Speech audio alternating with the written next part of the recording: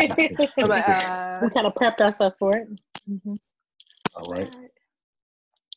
Well, we're on, ladies. All right. All right. So here we go. Greetings and salutations to all my followers and listeners and supporters of this podcast. Welcome to the first episode of Speak to the Mic. I am your host, Marlon Joseph. This has been a long time coming. I definitely been contemplating back and forth about whether or not to start this podcast, but if there's ever a time to have a podcast specifically zoning in on the issues that we're dealing with in the Black community and what we can do as individuals and a collective effort to basically zone in on those issues and figure those issues out, the time is now. And so without further ado, I would like to just briefly introduce my two panel guests for today's episode. This week's episode is focusing in on the importance of mental health in the Black community. And what better way to do so than to have two beautiful Black women who are professionals in this area who can specifically talk to about those different issues that we're dealing with as it pertains to our mental health and anxiety.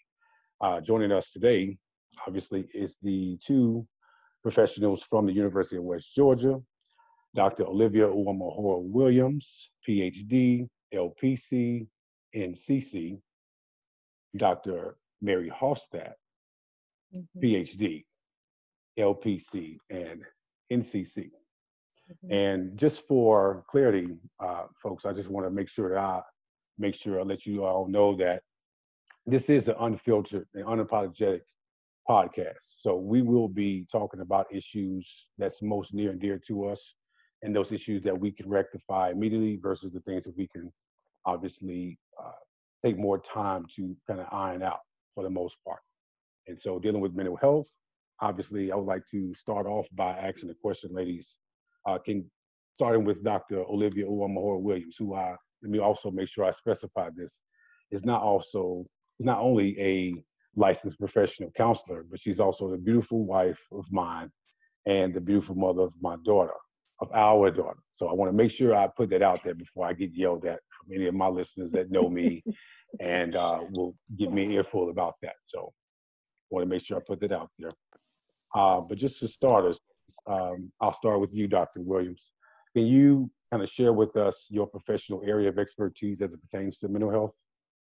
Yes, so as you mentioned, I am a licensed professional counselor here in the state of Georgia, and also a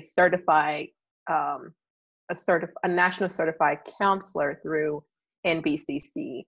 And as far as my professional background is concerned, is my educational lineage, I have my bachelor's in psychology from the University of Tennessee. I have my master's in counseling, specifically in clinical mental health from the University of Memphis. And I have my PhD in counselor education and supervision from the University of Central Florida. And so as a professional mental health individual, I have been practicing as a clinician for almost a decade. I can't believe it's been almost a decade. And also, as you mentioned, I'm also an assistant professor, and I've been in academia for the last 5 years. And as far as clinically, my area of expertise is working with children, adolescents, families, and couples. So essentially, that's where my passion lies. But obviously, I have had the opportunity to work in pretty much every setting you can think of: inpatient, outpatient, partial hospital programs. I've worked with gamut from, children as young as 3 and 4, and adults as old. I think my oldest client thus far has been, I think 85 was oldest. So I've done couple, like individual, group, couple, everything you can possibly think of, and every possible presenting concern. And so going on almost 10 years, I've had the privilege to work with a lot of people, working through, difficult times and things like that. But as I mentioned, my heart lies with working with children, adolescents, families, and couples. That's very much so needed in our Black community. So I greatly appreciate your expertise in this area and just your thoughts overall when it comes to the concerns, issues that we have pertaining to our children in the Black community. So thank you for that. Dr. Mary Hofstadt, can you also share with us your area of expertise as it pertains to mental health? Yeah, so you'll find, as I say, a lot of this is going to be very similar to Dr. Williams in my background. So I also am a licensed professional counselor in the state of Georgia. I'm also a National Board Certified Counselor. And so that's really the licensure and certification background that I have. I'm also a certified associate for trauma professionals working with children specifically. And so with that being said, a lot of my background is grounded in that. I work with children specifically who've experienced child abuse, sexual abuse, as well as mothers, and who also experience home insecurity. So that's really my niche, my specialty, working with trauma. And the type of treatment that I provide is play therapy. And I know sometimes people are like, play therapy. I'm not just playing with children. I'm literally using a technique to get further insight. That's the way that children speak. They don't verbally speak. And so the way that they address things that are problematic for them or they're concerned about is through their play. And you'll find a lot of children engage in that imaginary play. So that's really the focus of my my specialty as it relates to also my educational background. My undergrad, similar to Dr. Williams, was in psychology at Indiana State University. My master's in clinical mental health counseling at Auburn University, and my PhD is in counselor education and practice, and it's from Georgia State University. And so that's, a lot of my education, the experience I've got. And let me see, what else would you inquired about? Yeah, that's pretty much it. I think a lot of it's grounded in multiculturalism, social justice. So that's kind of the gamut of the research I do, specifically looking at multiracial individuals. And so I identify as Blaxican, and so primarily Black and Mexican, and and my interest is that and how that shows up. But any marginalized group is what I really focus on as well. Yeah, absolutely. Even focusing in on that multiculturalism aspect of it, I think it's very important to understand that the minorities of this country have been disenfranchised for, time after time again. And so dealing with those same issues that we've been dealing with in the past today, that is very important that we do zone in on multiculturalism and the importance of it as it pertains to mental health and dealing with those issues that the minorities do deal with, not just Black people, but obviously the Hispanic community as well. And so I do thank you for that and appreciate your expertise and just your efforts overall in mental health, because we need it more now than ever. And so just want to ask you all too that with this pandemic affecting us in so many different ways, can you speak to the counselors like yourselves who are doing those necessary things to help, who have been seeking counseling during troubling times like this? Because obviously with the pandemic on top of a lot of this racial inequality and police brutality that's happening across the country, and not even just here in America, but just all over the world, can you all speak to what different things that you all are, as far as information, what different things you're lending out to those who are seeking counseling at a time like this? I'll start with you, Dr. Williams. So a lot of the clients that I've been working with, I have maintained, my work with them. Obviously, we're maintaining social distance, so everything is being, had to transition from working with clients in person to doing telemental health. And I'm pretty sure it's similar to what Dr. Hofstad would touch on. The clients that I have been actively working with have never done counseling virtually. So that was, transitioning that, prepping clients to get used to not being in the same space to do work. And part of, the cornerstone of counseling, a successful counseling process is that relationship, and being in a space together, being able to read body language, being in the same space and developing that relationship is critical. So to go from in-person counseling to transitioning to virtual has had, we had to have a conversation about that. So just transitioning that piece. But in addition to that, with the parents that I actively work with, having to support them, giving them resources, helping them with time management and things like that, because now they're going from being parents just of young people in general to now they have their kids at home with them and they're still actively working either in the home or outside of the home. So a couple of, my parents, we had to go through that, what does that look like? Do we need to consider putting together a concrete schedule during the day so it can help the young person stay on course with their studies, and you also have time to do whatever obligations you have to your job.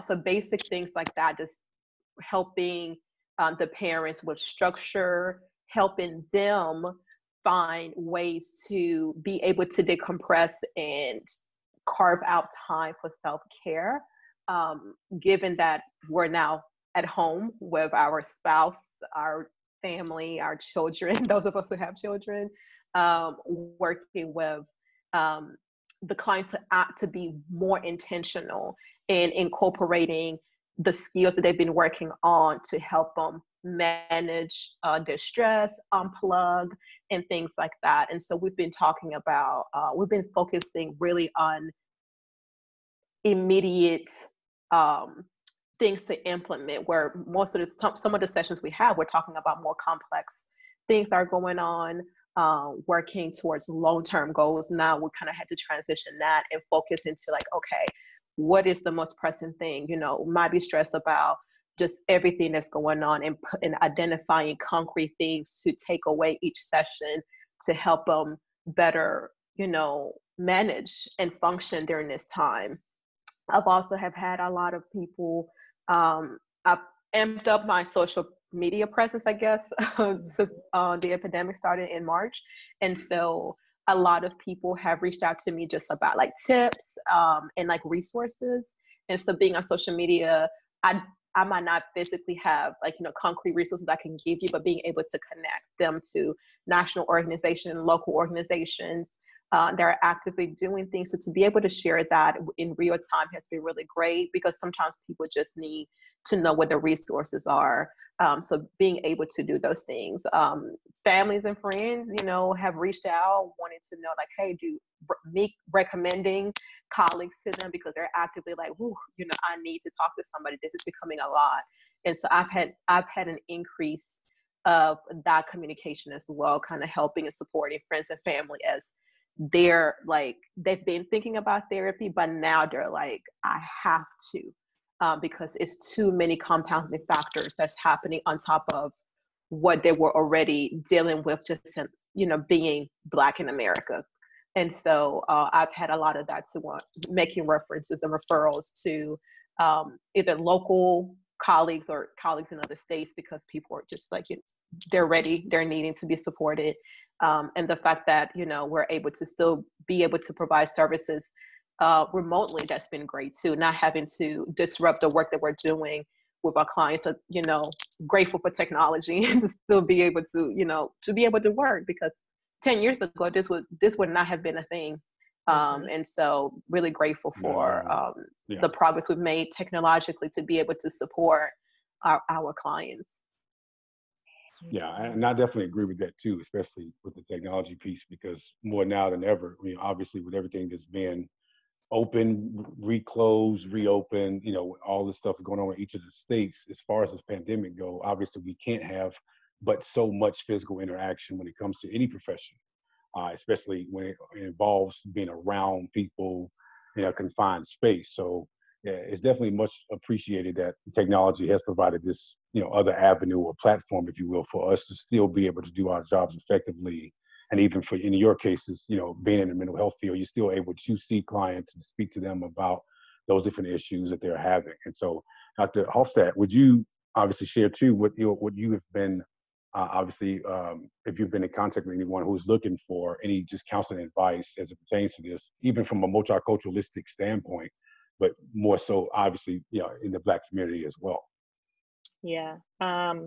You know, so very similar to what Dr. Williams said, you know, a lot of people I've talked to just to transition, and even encouraging the transition with previous clients that I had to go telemental health. So I'll start with that, the COVID, and then, you know, because obviously we're in a double pandemic. And so also being aware of how that has impacted, you know, my clients who are Black, with adjusting, or who weren't Black, and talking to them and processing the protests as well. But, you know, starting with the COVID, just processing what that's like to transition your life. you know, and having to, you know, aside of giving tangible examples of what that may look like, also just processing for them, like, how has this disrupted them? The things they thought they were going to do, they weren't, and knowing that that's okay. I think a lot of us who are very, you know, want to achieve and success and have things to accomplish, there's something about the true act. I don't think we're aware of how much we physically hold that energy when we're moving about our day, we're going to multiple meetings, we're talking, we're engaging within our multiple roles that we have. And when we're confined to one place, how that impacts us, especially as it relates to trauma. And so to me, I'm always focused on how the body keeps a score. If anyone's familiar with Dr. Vander Kolk, we talk a lot about the body will keep trauma stored. It's like a memory. And so when we're not able to physically get out of the house, our first reaction is to flee, to run. And so I'm always quick with trying to assess that level of anxiety that my clients may have, their inability, the overwhelming feeling they feel of being home, especially those who are alone, right? And how that plays on them and how that may bring up some of those triggers that they have had from their past, the inability to control their environment related to like COVID, you know, and so those are the things that I do focus on as it relates to clients who have come to me or that I'm currently working with related to, you know, Black Lives Matter and the consistent, you know, re-traumatization we have verbally, I mean, we have visually seen of Black men dying on the streets and women hearing about it, especially as it relates to Breonna Taylor, not, you know, being in her video, but knowing of it occurring. You know, a lot of what I've been able to do has been to refer out because I'm at my, you know, I'm extended. I have no clients availabilities, no spaces, no slots, physically, emotionally, but also just physical time, being able to do that, but able to find resources for those who have sought me out, for those who I know are competent, you know, so things like, Therapy for Black Girls, having a list of those who are competent clinicians, being able to provide those resources. But for the ones I am working with, you know, we've had to stop. We have to stop our current processing of information and focus on this, unfortunately, because it was hitting them at such a level, as well as myself, and just to sit and bear witness to processing the experience. So I think sometimes, you know, with these clients, it's giving them permission to just talk about it.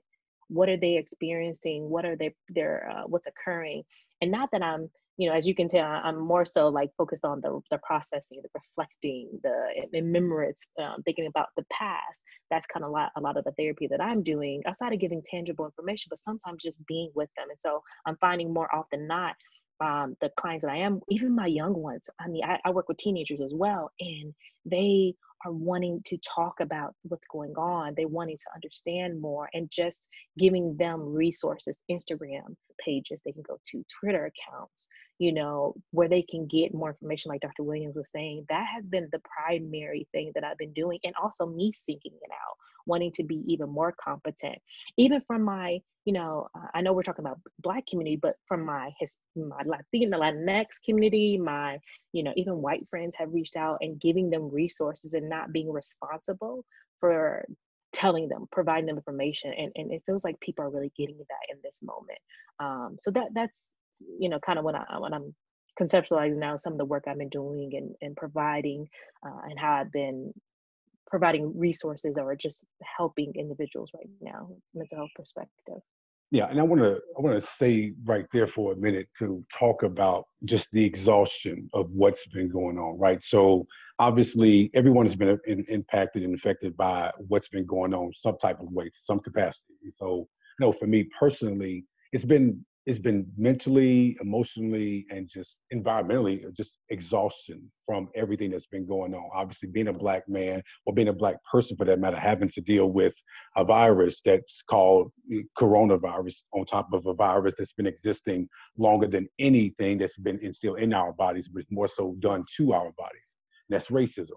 So those type of things that we have to deal with on an everyday basis, it really is exhausting, waking up, being a Black person, and just saying, okay, what is next today? What new phenomenon, if you will, to these white Americans is going to basically take over us and just exhaust us again? like we don't have enough to deal with already. And so it is a very daunting time to live in, especially given the fact that most of these issues are reoccurring issues of the past. So that within itself can be very heavily weighed on our mental capacity and just our overall psyche in trying to deal with these things. And so if you're a person that's out of a job and on top of dealing with this epidemic that's called racism, it's like so much to deal with all at once. And so, and I do, to your point about the people who are obviously dealing with this alone, I definitely sympathize with those, because I can only imagine not having a support system or a consistent supporting cast or system around you to better help assist you with dealing with these everyday things. And so it is definitely important that we obviously, in these troubling times, reach out to someone to talk to them about this, because the question, how are you doing, can go a long way. And it's not just some words, but in all honesty, how you're doing, following up with, okay, I'm not okay. And it's okay to express that you're not okay, because none of us is okay with anything that's going on right now, with the handling of this pandemic, with the handling of police brutality and injustice that's been going on in this world, in this country preferably. It's been a lot to deal with. And so none of us can truly say, hey, you know what, I'm okay. I may be better than I was yesterday, but I'm still dealing with something internally when it comes to all of these issues that we're dealing with, on top of the very exclusive and internal issues that we deal with on an everyday basis, just in our everyday life, like, family issues that we're dealing with, marital issues, or just parental issues for that matter. It's so many different layers and so many different types of issues that we as Black people preferably are dealing with, that it does just become an exhaustion to even look forward to tomorrow. It's like, okay, I made it through the day. I'm happy I did that much. And so tomorrow, we'll see what tomorrow brings. It's almost like we're lacking the hope for a better tomorrow. And that's what this entire ordeal has done to our psyche. And so in transition to this next question I have for the both of you, I want to know, has there been an influx, preferably from the Black community, of people coming in seeking counseling, or should it be an influx in the past couple of months with this pandemic, the shutdown and everything that's been going on? Has it been an influx of people coming in to, seek that counseling advice, or just seek counseling in general when it comes to just dealing with everyday normal life situations? And so, Dr. Hofstede, I'll start with you on this question. Has there been an influx that you can speak to that in the Black community, preferably, that has occurred with Black people more now than ever seeking that counseling and that assistance, or that service, if you will? Yeah, my calls have gone up significantly, to the point where I had to put on even my Psychology Today that I'm just not accepting clients anymore. And aside from just me personally, getting contacted, I've also seen on Facebook, people are asking for resources. My friends that I'm aware of, they tag me in it. They know that, I'm a therapist. And I've just seen an influx of Black people, and it just gives me so much joy. Or people are admitting that I'm seeking, I have a therapist. I really encourage you all. I've talked to my therapist today.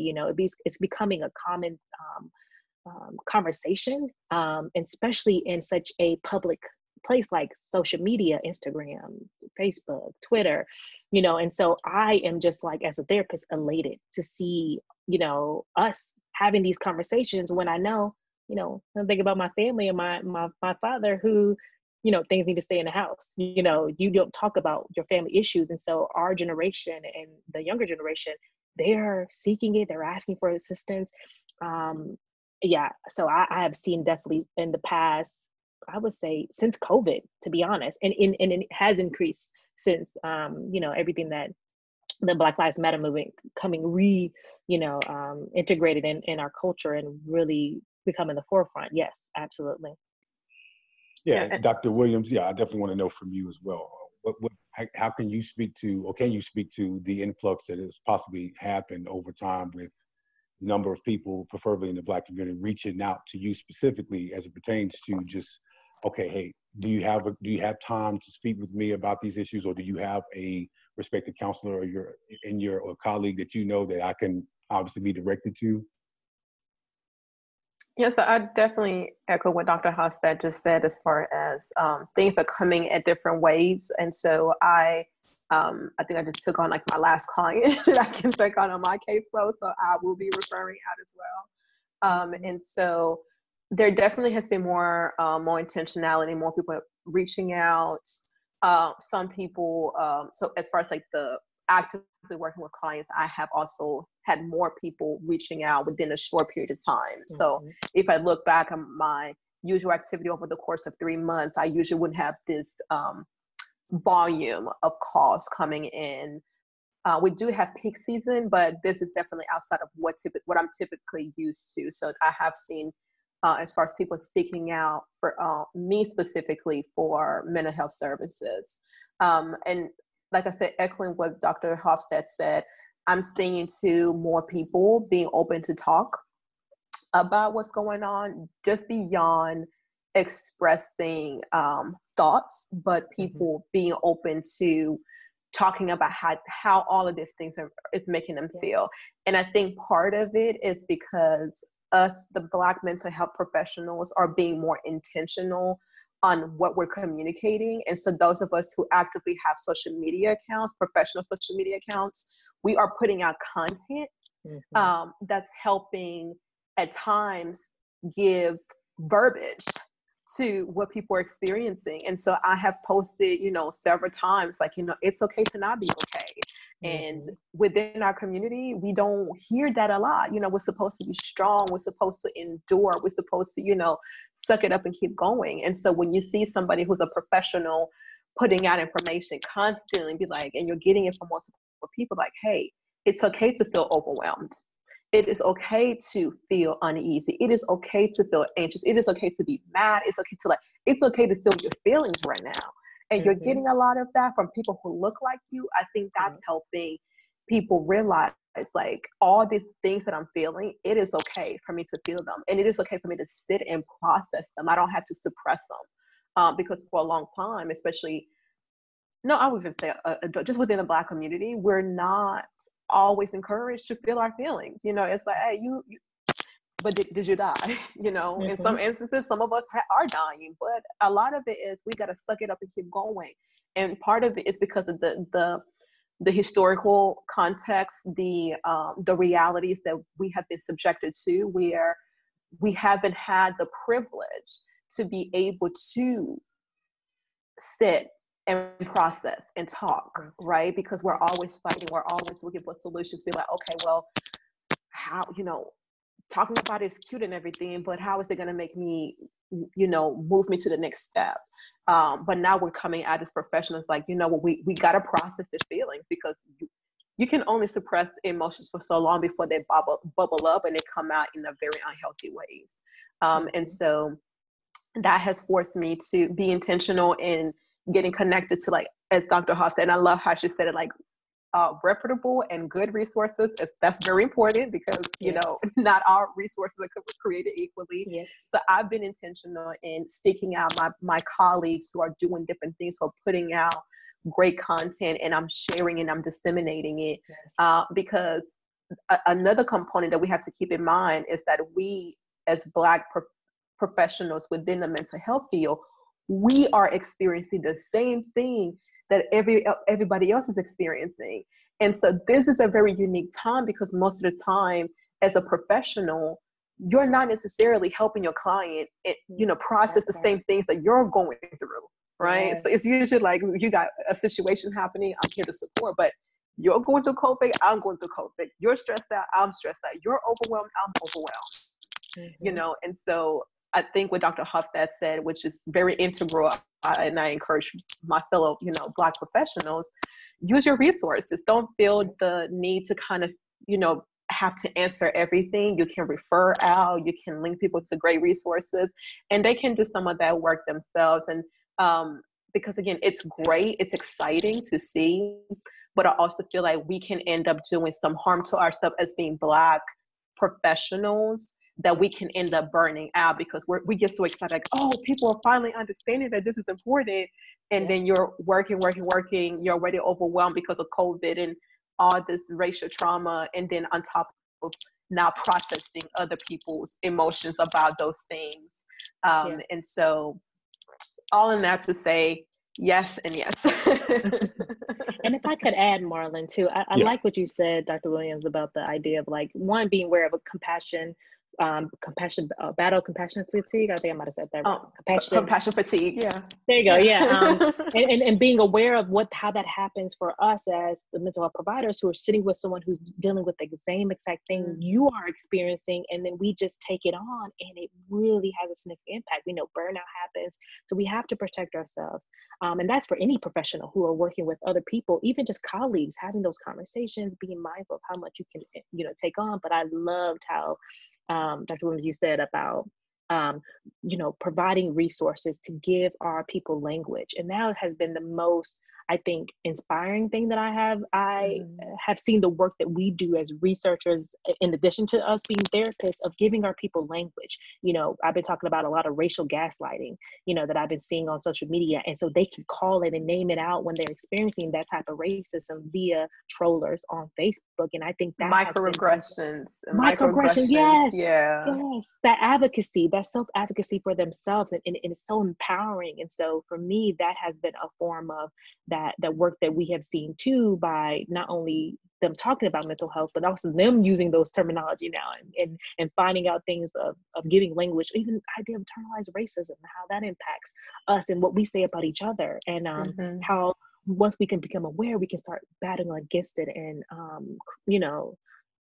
so I thought that I wanted to add that too, based on what you said. That was really, really important, in how we are seeing mental health being impacted in our communities socially and things of that sort as well. Exactly. Yeah, absolutely. Go ahead, Dr. Williams. No, I was saying it's making it tangible, right? So by you seeing people who look like you, who are talking about these things, who are professionals, it helps. The reality is, just like everything else in this country and across the world, mental health has racial, racism embedded in it. So the fact that we're part of a field that was founded and created by white males.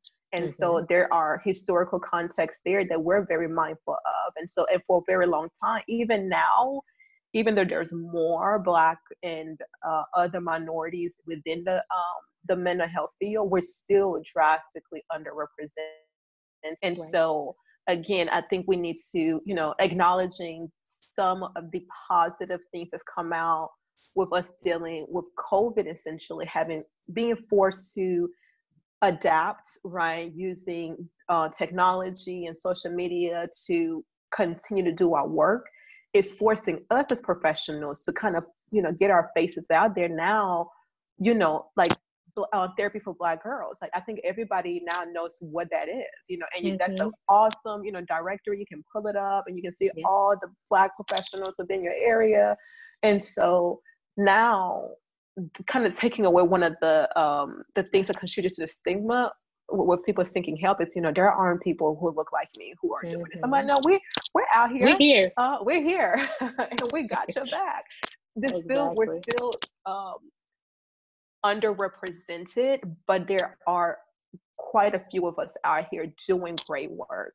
And so I think that's part of what's happening. So when you're seeing somebody like myself and my other colleagues, and we're doing these webinars, people going live on social media and having, time to check in. I've seen so many different creative things that my colleagues are doing to try to empower the community, which is like awesome. And all of this is being done, for free. You're not charging someone to come on your social media page, but you're creating content that is being very helpful to your community. And so the willingness for our colleagues to get creative and be flexible. And a lot of us, are within the millennial, generation. So we're embracing the technology and we're incorporating a lot of it into our work, and taking advantage of social media and, getting it out there. And again, the more you start seeing Black faces with, along with mental health professional, that's going to be encouraging.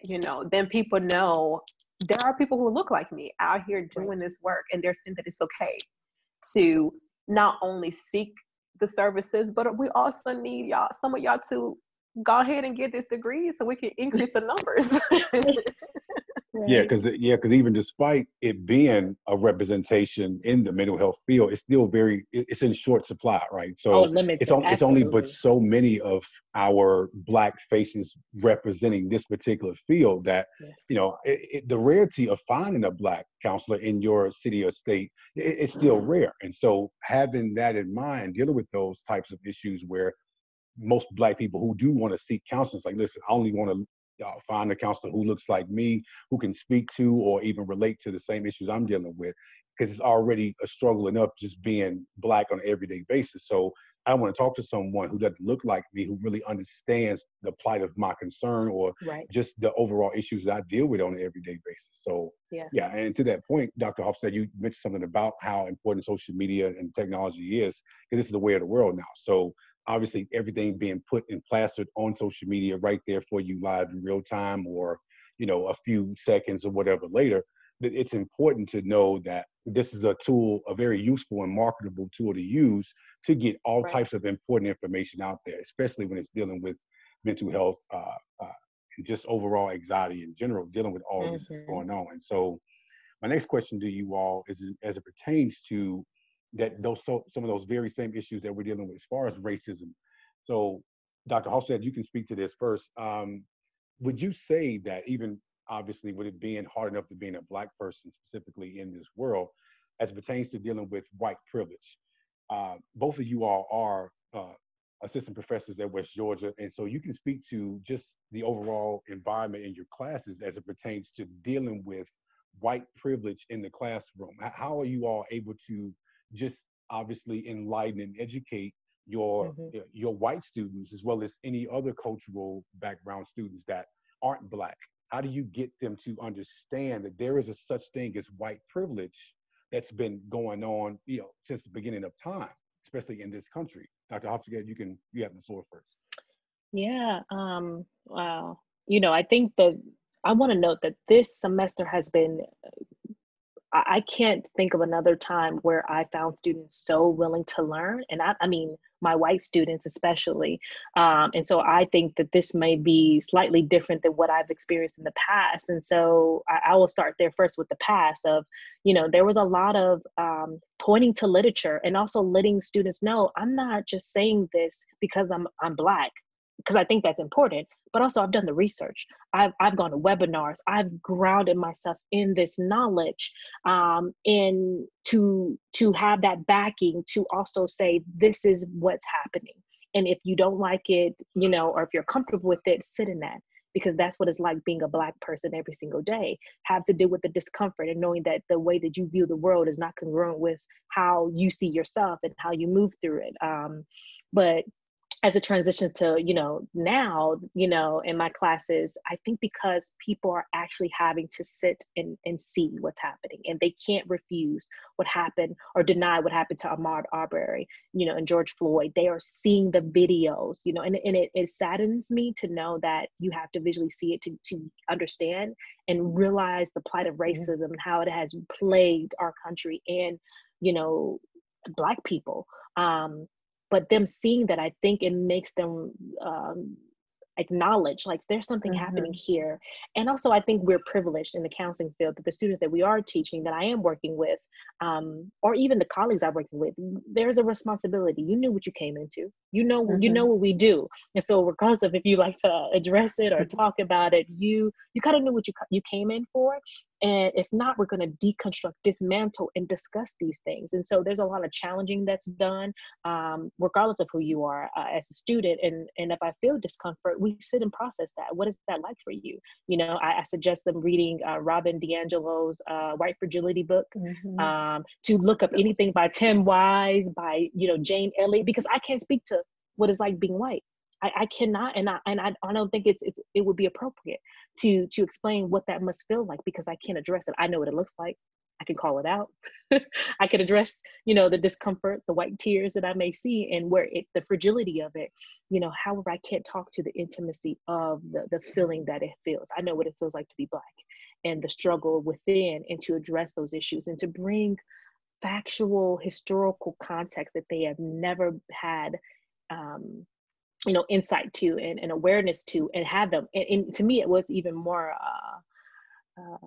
you know, it feels better. I can't think of the word I want to use, but, you know, really gratifying for me is to be able to say, go to Google and search these things, look up professional hair versus non-professional hair, you know, and what do you see? So giving them context in that way, it starts bringing that awareness that I'm seeing that happens.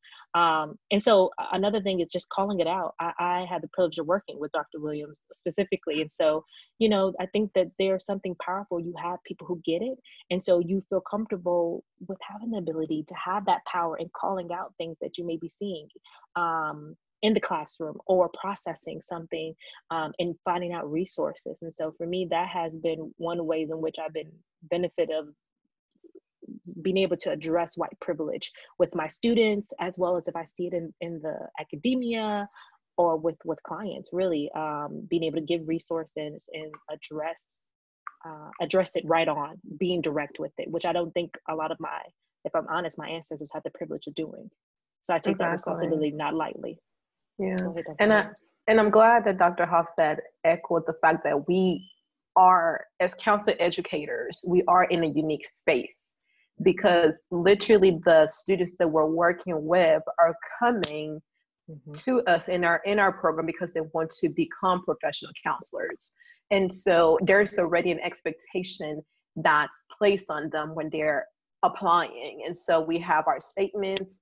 I know specifically our program, and this is an initiative that I led back in 2017. We have a non-discrimination statement that is linked to the American Counseling Association's non-discrimination statement that we have applicants, not admins, but potential students sign during the interview process, so they understand that these are the standards through which they're going to be held once they're in our program. Accountable. And so that expectation is placed out there, like from the time they're interviewing, they know that this is going to be a growth process. They're going to be challenged through the course of their time with us. And so because there's that expectation, we are in a place that we can call things out. And so if we notice that a student is, you know, might have said something that's of concern, we can call them out, because one, it's our responsibility. Two, we need to help that student gain insight into some of their unconscious biases that they have and things like that. And so, and funny enough, myself and Dr. Hofstad kind of overlap in a lot of things. And so we both have had the privilege of teaching our multicultural class. So I've taught it the last 2 years, and now she's taking it over. As you know, I'm not teaching this summer. Grants are fun. $2.2 million grant, mind you. Well, you know how you that don't know goes. how many times I hear about that. So I'm very proud of her. I wish we can get some of that money too, but you know, it's all right. Yeah. So being in that class, obviously, we have an opportunity. We are the intentionality, right? So we have a class that's focused specifically on multiculturalism and diversity. And when I took over that class, I decided to teach it from a privilege model, because when you go through that model, you really, because we all have different privileges. And so if you can allow people to conceptualize the privileges that they have, then in that process, they start realizing that not everybody has the same privileges that I have, you know, something. And so during the process of helping the white students and the non-Black students understand the plight of Black Americans and Black people just in general, we also as professionals are responsible for helping them in that process. And so a lot of my students, and I've had the privilege of working with great students. We have really great students at West Georgia. And so part of what I have to help especially my white students work through is once they gain that insight and they start being very culturally competent individuals, and they are working intentionally to be better and to address racism and biases and stereotypes and things like that. Sometimes but the people they're having to go up against are family and friends. I have had students who had to make the decision over the course of their time, whether it's while they're working on their master's degree, that they have to sever relationships within their families, because they're going in and they're having conversations like, hey, God, y'all can't be saying things like that. You know, you can't be having this type of thoughts. You can't behave this way. This is not right. And they're coming with the research and all of this, like, y'all need to read this. Y'all need to look at this videos. This is not okay. And some families and friends are like, okay, let's sit down, let's have a conversation. Others are stuck in their ways and they do not want to change. And so we have our white students who are sometimes having to go through a grieving process as they're getting their degree, because they are making the decision to sever relationships because they're realizing these people I can't be around you if you behave this way or if you believe this way. And so that is a thing that I have had to support my white students through, that my Black students are not necessarily having to endure. Not saying that they don't, but most of my white students are the ones who have to deal with that reality. And so that's the thing that as a student, I never thought of, right? Because I always look like, well, if you're white, you got that white privilege, you're good. But until I became an educator and taught this class specifically, I realized the journey that some of my white students have to go through during this process that I and sometimes other minority students might not necessarily have to go through. And so I had to be intentional in making sure that I'm supporting them in that process and helping them, you know, make sense of that experience for themselves. So that's been a unique part of this journey that I never thought about prior to teaching this class. Yeah, and so it's a deprogramming and a reprogramming process if you think about it, because it's unfortunate that racism is taught and that seed of racism is planted in their minds as children growing up, and it harvests a whole garden of just racially biased views and beliefs as they get older. And so those type of issues that obviously comes from their parents, parents, and just generations on down, you having to just deprogram and reprogram yourself of your ways of thinking and your beliefs, as far as thinking that, oh, my white privilege, me being white, is more superior to anyone else's, you know, ethnicity. And that's been something that's so disheartening, to where people who are coming to the reality that, in my conscientious mind, I can't feel like this, especially in a particular, you know, a sense of a professional area like the mental health field, where you're taught to not have those racial biases and prejudices, or even that racist view of ways of thinking when it comes to helping those who are in need, as far as their mental health is concerned. And so it's a harsh reality to have to sit within that and understand that. And it is a thing too, white privilege is not necessarily to highlight or make people feel shameful for being white, but it's the understanding that due to the systemic and institutional racism that has plagued this country for far too long, that's been the fuel that's fueled your fire, as far as giving you and granting you those white privileges that you have that others don't. Yes. And so as a Black person, you have to understand it from our views. And I've seen a number of experiments that have happened where, you know, I forget the man's name, where he actually had a number of people in a park ready to run this marathon. And he would list a different set of things that would obviously let certain people take a few steps further up, while the others who didn't have those same privileges or were purview to have in their lives growing up had to stay back and stay in the same place they were in. So basically, just fundamentally understanding that throughout this race called life, someone that's in that same race with you aren't going to have the same privileges you have. And you have to understand that either you yourself didn't do anything to be in this privileged situation, but the systemic and institutional barriers that have been obviously against us as Black people, or minorities in general, have always been the case when it comes to us having to overcome that adversity that you don't have to overcome, right? So privilege is not about what you've been through, but it's more so about what you don't have to worry about going through. And even to that point, you know, obviously, yeah, I commend you all for the efforts that you are putting forth, helping your white students understand that, hey, because of your white privilege, this is, you know, it's brought you this adversity that other minorities had to get to where you are. So it's going to be a time where you are is where the other person is not necessarily there yet. And so you already halfway there, while they're still, the race hasn't even begun yet, because they have to prepare and do other things just to get ready to be in the race while you're already racing. Exactly.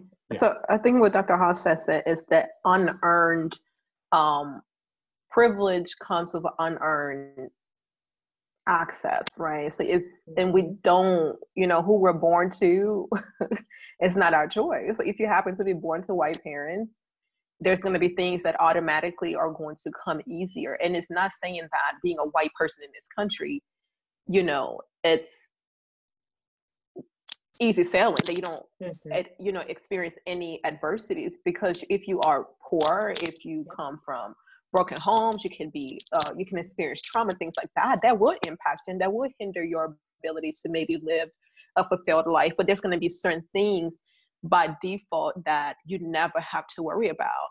And so one thing that I've always done in that class is to really make it a personal experience, and really allow my students to almost have like a tangible thing. So I will always incorporate myself in that process. I'm like, you all know me. You all see me and like, oh, Dr. Williams, she's our professor and, she's all cool and everything. I'm like, yeah, I get it.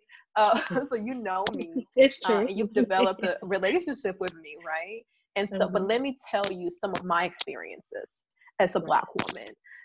So I've told them, especially when I was applying for work in academia, when I graduated with my doctoral degree, things like, how do I wear my hair?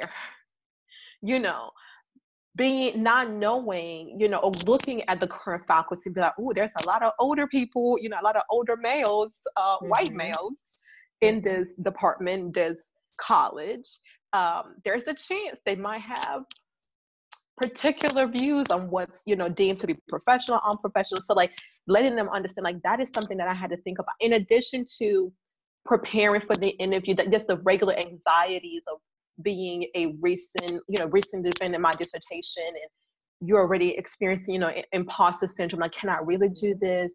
Are they going to see the potential in me? But that added piece of, what can I wear? How can, do I need to wear my hair? Do I need to put it back into a slick ponytail and do that? If I come out with, my natural hair, is that going to be seen as being maybe super, too radical, coming in here making a ruckus or whatever? Our classes are in the evening. I told them there's been a few times when I've seen the blue lights come up behind me, not because I'm being pulled over, maybe they're, getting ready to pass me. And my heart sinks to the bottom of my stomach, because I'm like, we're in Georgia, and I'm driving at night by myself. And I'm like, these are things that your professor sitting here teaching in this class, these are things that I have personally experienced, where you are driving, you see a cop, you're going to be mindful, letting them move to the side and let them go, but your heart might not drop. Some of the people in this class who look like me experience those things. When you're getting ready for that interview, you don't think about, your hair to that capacity, that your hair could be used to limit your access to employment. So letting them know, like, it's not always the big things, because we know the big things, right? If somebody calls, throws a racial slur at you, or, attacks you physically, we can call those things out. But it's those microaggressions that tend to come along with the lack of privilege that we have, right? So going through the racial privilege and the gender privilege, class privilege, because then you could be white, but you came from a low SCS. So then when we talk about class privilege, you can understand. You're like, oh, I know what it's like not to have. And then they start making us, so similar to that socioeconomic lack of privilege, my whiteness affords me something that his Blackness might not afford them. So to really help them deconstruct and not focus solely on the racial piece, because the racial part sometimes makes it tricky, but when you bring in this other privilege classes and categories, it opens up a word to them. They're like, oh, wait a minute, that's what that means. And like, yeah. Right. And so a lot of times you have good people who just haven't had the opportunity to really process what Yeah. it means to have this unearned rights. Just like when you talk about the gender, differences, right? So if you're talking to a male, even within our communities, you could be talking to a Black male and be like, well, let me tell you what it's like being a Black woman, and some of the things that we have to deal. And until you have that conversation, you realize, your gender does give you a privilege if you're a male versus a female. And so when I first started teaching that class, when I started with race, people were on pins and needles. But when I presented it from a privilege model, all of a sudden, because we all have things that we can check as privileges, then you can start seeing and understanding how you have some privileges, some categories that some boxes that you're able to check, and you have some boxes that you're not able to check. But then the reality is some of us have more boxes that we're able to check in the sense of privilege than others, and then stacking them up. So if you have almost all your boxes checked, life is going to be pretty easy street for you in this country versus somebody who maybe is able to check one box or two boxes or no boxes. And there's nothing that they did. It's just who they happen to be born as, and two, that didn't allow them to be able to check those boxes. And so again, but in all of that, it's still a difficult thing to deal with. I know with everything going on with all this racial related conversation, I know, again, myself and Dr. Husted talk almost every day. And part of it for me, and I know maybe she might touch on it for herself, it's become overwhelming. Also having to constantly lead this conversation. And so you talk about that mental health piece. It's like, yes, within our profession, our standards for us are relatively high. But even in that setup, being a Black person or person of color within our field, we're still having to lead and pull people into having these conversations. And because again, this is part of our lived realities. And so we're having to constantly not only deal with our students and we're trying to help grow, but we got to reel in our colleagues and, when we talk about challenge them and challenge their lack of action. And so while still doing, the COVID, while still doing with just being Black in America, now you got to also be in it and champion for your people in this white spaces, because if we don't, these things are they're going to either be overlooked or not. They're going to be overlooked or minimized, and so it's, and it ties back into the mental health piece. Is like, it becomes overwhelming and exhausting. So like, sometimes like the way we deal is, to vent and be like, hey, that meeting, did you hear what I heard? How do you feel about what just happened, about the discussion we just had? To just have a soundboard, somebody who looks like you, who's in the same profession, to be like, oh, okay, I felt this way after this conversation. How did you feel? To kind of have somebody to be able to go to and process. And then when needed, just, calling out my therapist and be like, hey, we got to chat. Because things are becoming, they're becoming overwhelming.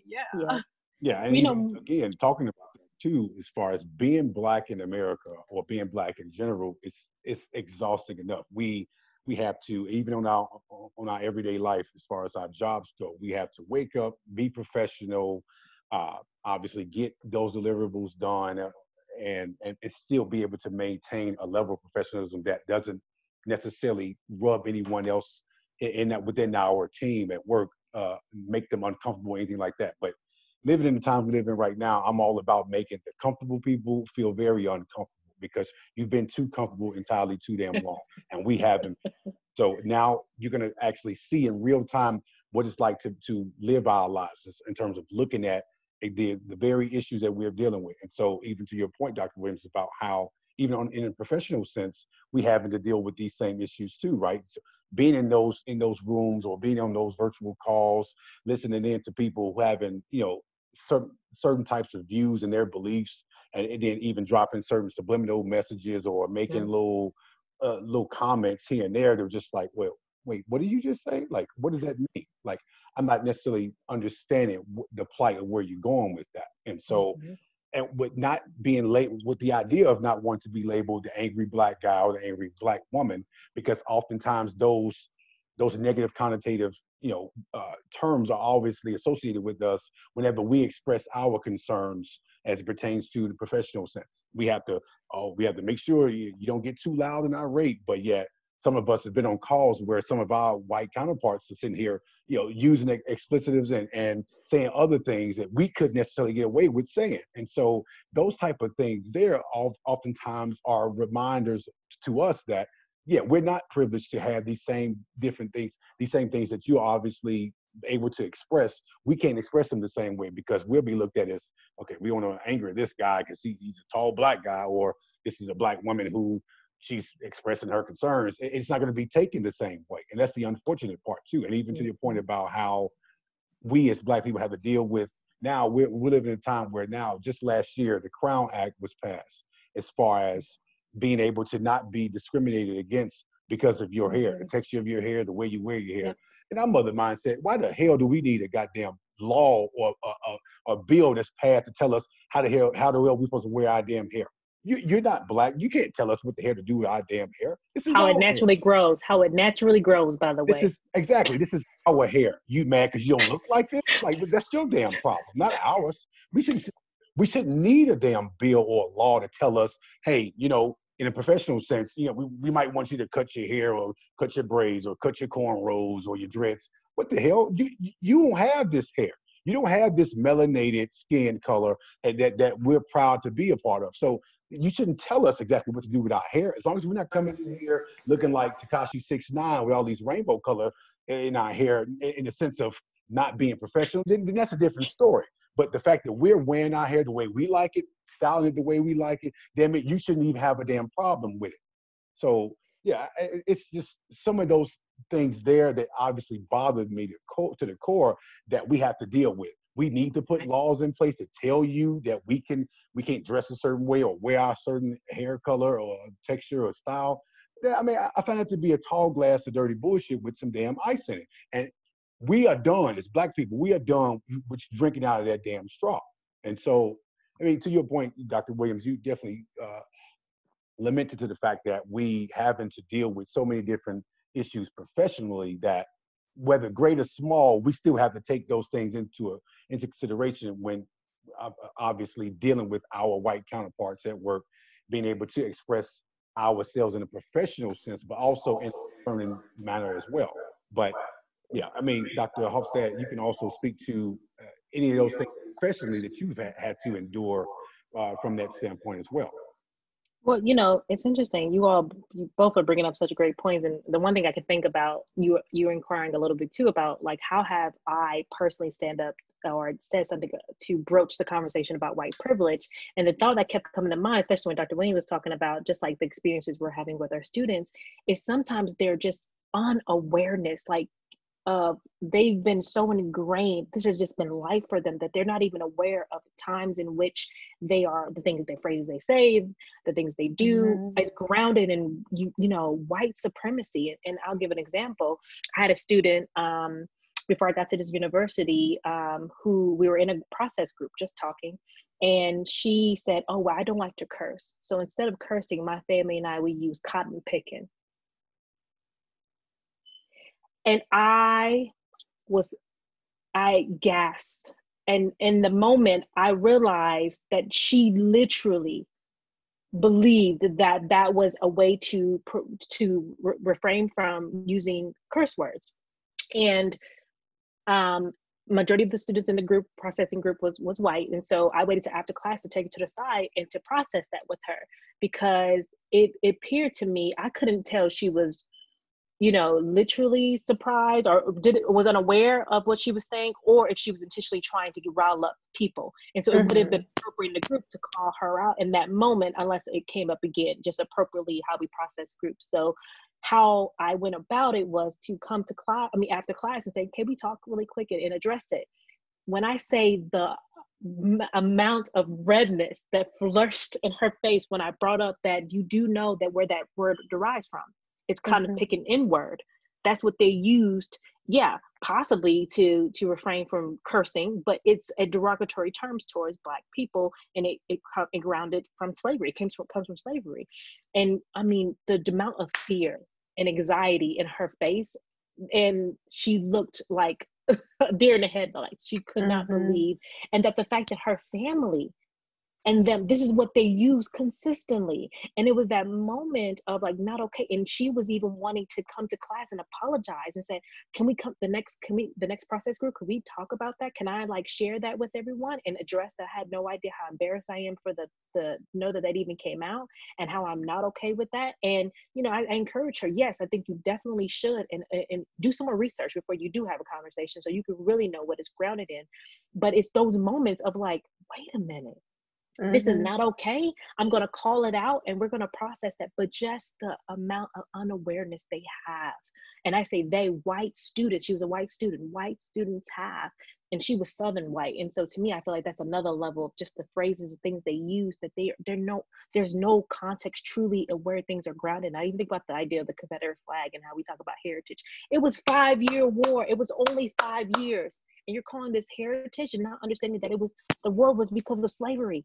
From the money that slavery brought. And so understanding where that's tied into, not some unrealistic, you know, heritage and trying to have their own states' rights, what they believe it to be grounded in. And so having a true conversation of like, no, look at the statements.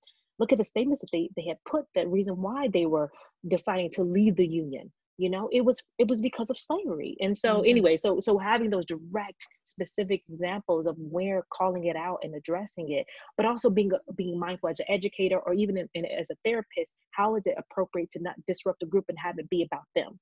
Because it's not, and it shouldn't be about them, but it is important to call it out and bring it to the group, or into the classroom to process. And so those are the thoughts I keep thinking about, of like tangible examples of how in which we as therapists, as well as educators, are aware and using that knowledge to then educate these individuals where they can be received. But also sometimes I know it's hard for me to even think like, how don't you know this? How could you ever not know? But I mean, I genuinely, from the bottom of my gut, and I don't think a lot of things that people do that is microaggressions are microaggressions, but this was that one time where I can genuinely say that this was unawareness. She had no idea. Yeah, you know, I want to speak to that real fast, Dr. Williams. So I do know this in reality, that the word ignorant means two things, right? It means to not know at all, and then it also means to know and not give a damn, right? So obviously, a lot of people in life know the truth about things. They just don't care. And so, I mean, even the root word itself in ignorant is to ignore. You're ignoring the truth. You don't care that it's true. You know that it is, though. And so for that alone, that negative phrase alone, just for her to not know the severity of how degrading and just derogatory that phrase is, that term is, that alone is just daunting to me, and understanding that there are so many of them, especially in the South, where the Confederacy is still celebrated. Like, listen, I don't even like to see cotton plants. I don't like to see cotton plants. Okay, yeah, I don't want to see decorations of it. I don't want. Sorry, I have to just add. No, not at all. And I share that same sentiment with you in regards to that. But it's like these people obviously still celebrate the Confederacy. Like, you do know you lost the damn war, right? And the war you lost, it was at a cost of almost over 1 million people have died, just for you to sit up here and say that I was fighting to preserve slavery. You were fighting for the very thing that was obviously very degrading and dehumanizing to us in totality. So for you to sit here and say, oh, it's my heritage versus hatred, like, that's bullshit. And I'm gonna call it what it is, because you're not gonna sit up here and tell me there is any merit to your quote unquote heritage that would even speak to or speak against what it actually means. I don't care. I don't give a damn about what it means to you specifically. I care about what it actually means, what the actual truth is. So you can sit up here and symbolically make it mean something different to you versus trying to dissect the actual truth from it, but you can't escape that. The reality is what the reality is. And so for you to sit here, and so even the understanding that this young lady obviously didn't understand the severity of what that phrase meant. It's like, you do know, like, have you done any history? You understand what cotton picking? Well, that's the thing. They. You think about the education system, and Dr. Williams, I'm pretty sure your students have talked about this. The level of, or the lack thereof, of just basic information that you would assume to be taught in history class, that they would have context to. I sit and I'm dumb, and they are literally saying, no, we were never taught any of this. Now, I also am from the thought that, well, it also is family. It's also the people you're in the environment. Because I mean, all of the history I got, majority of it was from my family. So I'm not blaming the education system, but they just are not talking about it. They are not getting this information. Of course not. They're not. And so, why would they? Exactly. Like that's the privilege piece. So I always put it back to something like, I know most of us, well, I came when I was 10, but when you were younger, you play something, I'm pretty sure at some point, cowboys and Indians, right? At some point.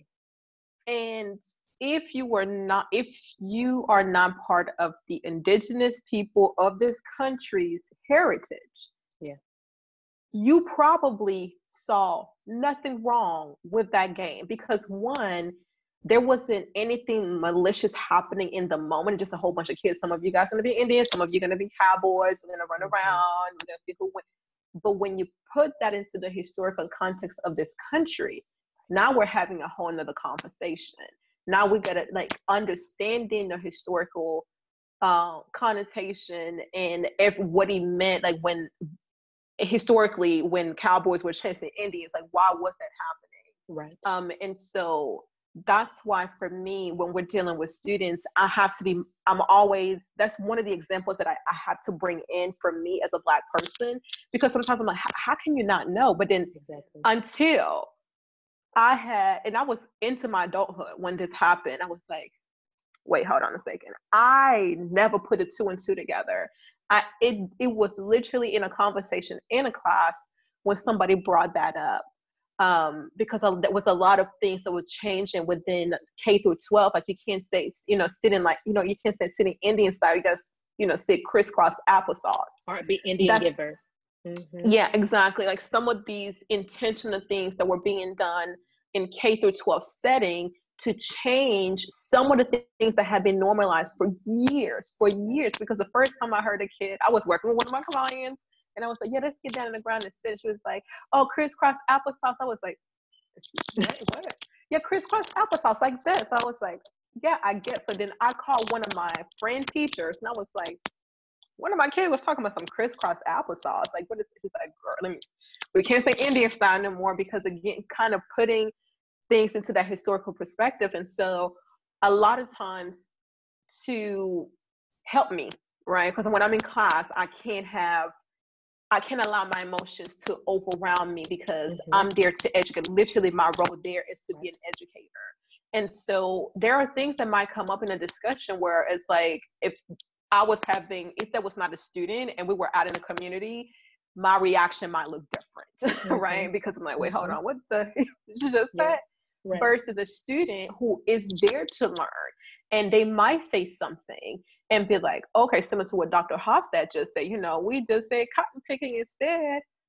Okay, so let me help you understand why this within the historical context, because for you and your family, the way you're kind of like, oh, this is just how we do things. Okay, but let's pull things back and put this into the historical perspective of this country, of where you grew up in the South. And let me help you understand why some people, myself included, will be highly offended if we were ever to hear you say something like this. And so, and it's again, the overwhelming piece.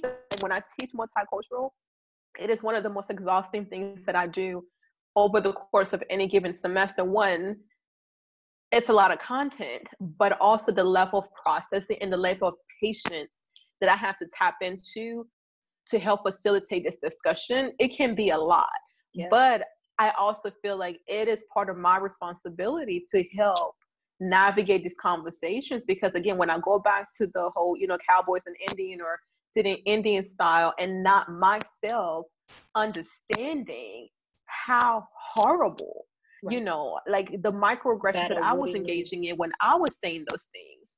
And so that helps me be ready to sit here and support my students. Now, if I get in a space where, you know, and fortunately I haven't had it, if a student is kind of like resistant, you know, we have things in place to address those things. But again, the thing that helps us being counselor educator is we are in a space, we are in academia, like literally you're here to learn and to grow. So we always kind of default to that. Now, as far as the broader community, as far as mental health is concerned, I know we've talked about being intentional on sites that we pick for our students, you know, because we want to make sure the supervisors there are culturally competent and that they're going to be, you know, aware, you know, we don't want our Black students or students of color experiencing microaggressions when they're out in the community doing work and things like that. I remember being a young clinician and sitting with another seasoned professional, and we were talking. I was getting ready to take a case on, and they threw something out, which it took me a minute to realize what they had said. And I was like they were helping me, giving me tips on how, like, the best way to be efficient in doing intakes. I was doing inpatient at a time, and if you know anything about inpatient, that can be overwhelming. It's a lot because the client is coming in, you're having to do like your complete intake in one sitting. So they were trying to help me. The team was trying to help me figure out what to streamline it, so I'm not in there for like 5 hours. And so I was, you know, they're like, you know, family stuff, and then one client, but well, you probably don't have to worry about the father information. And then it hit me later, I can't remember when exactly, but I'm like, the fact that you are a white person saying this about a Black client, where's this coming from? You know, are you tapping into the stereotype that, you know, most of Black males in the community are not there for their kids. They're coming from single parent homes that's led by the mother. What up, you know, like, and as a young clinician, I'm just like, okay, I'm not really sure what that meant. But if I was my current self in that situation, I would have been like, time out. What do you mean by this? You know, to kind of challenge that narrative, because again, if that's the part that can be detrimental within the mental health field, which is one piece that I'm really being a stronger advocate for the Black community, helping my Black people know the difference between good therapy and bad therapy. And to understand that, hey, in therapy, you could end up experiencing some racism, prejudice, some microaggressions, and it might look like this. It is okay for you to sever a therapeutic relationship if it's not meeting your needs for whatever reason. It could be with a Black therapist. It could be with a white, you know, it doesn't matter the race of the therapist, but if the relationship is not helping you grow and you're feeling, you know, some kind of strong emotional reaction, like, you have to evaluate that piece. And so that's one thing too that I'm trying to do, be more intentional. Because like, I feel like as Black professionals in the mental health field, we're like, come to therapy, but we haven't necessarily always talked about what good therapy looks like, right? What a good therapist should be looking like, how you should be feeling when you're going into therapy and coming out, and things like that. And it's not all butterflies and rainbows. There's going to be challenges. But if you are not feeling comfortable, if you're not feeling connected, you know, there's certain markers of even things that a therapist could say that could be like red flags for, you know, people to be aware of. And so again, it's multifaceted. Going back to the exhausting piece, because like, even as I'm listening to us talking, I'm making notes of like, oh, this is some other things that I could be doing to help the community. But I feel like I see it as a privilege being in a space to be able to contribute in an area that is of need for our community. Like, I know sometimes I'm overwhelmed and I'm tired, but I rather feel that way, knowing that what I'm doing is meaningful work and that it's going to be of help for our community and to continue to move us forward. And so I don't want people to look at this podcast or listen to this podcast and be like, "Whoo, I don't want to go into the mental health field because that sounds exhausting." Like, yeah, it's hard work, but it's rewarding work, and it's the work that's needed. And so, it's to take into account the current. The recent events have obviously have taken place.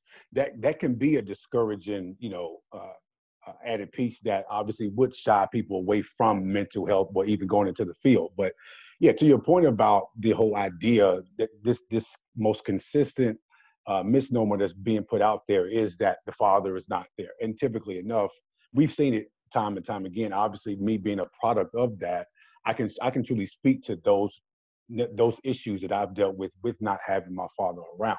But that's not to say that Black fathers aren't there at all, because there are a number of Black fathers who are actively involved in their children's lives, making sure they're not only providing for them, but also nurturing them, loving them, showing them that they are much more than what the world tells them that they are, you know. And me being a father to a daughter, I'm always instilling that in my daughter to understand too that, listen, you are a beautiful young woman.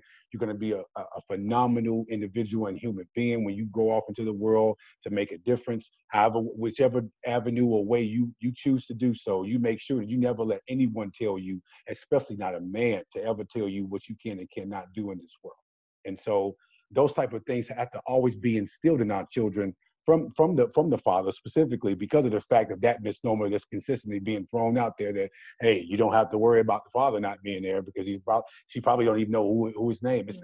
That's so undoubtedly one of the most consistent things that's being put out there that we obviously have to make sure we address. Like, hey, yeah, I know who the father of this child is, and this father is in this child's life. Okay, so you can throw that out of the window. So for us to always have to correct people in that regard, it's really unfortunate, but it's something that we do have to do. It's one of those added things that we have to worry about doing in everyday life. So I want to transition to a question that obviously is away from the pandemic necessarily, but dealing with the issues that we're dealing with right now as Black people, the racial injustices and the social or just the racial inequalities and the police brutalities that's been taking place. Now, this is something that has been going on since slavery, and obviously the institutes and the systemic aspect of it has been planted in there thereafter slavery was abolished, and at least we thought it was. And so the structural way that policing has been done in this country has been all the same for far too long.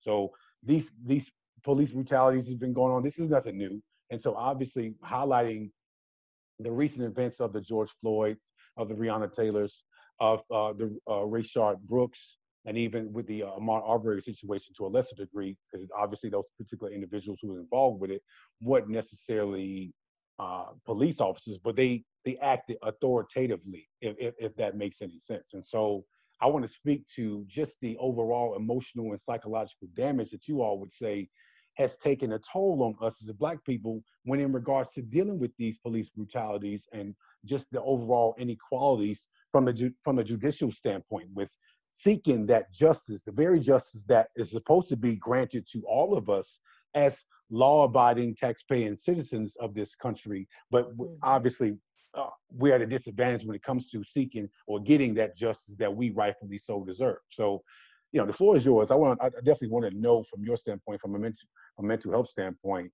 psychologically and emotionally, what damage has that done or taken a toll on us as Black people that you all can speak to that, you know, that resonate with you in such a way? Dr. Hofstede, you can go ahead first.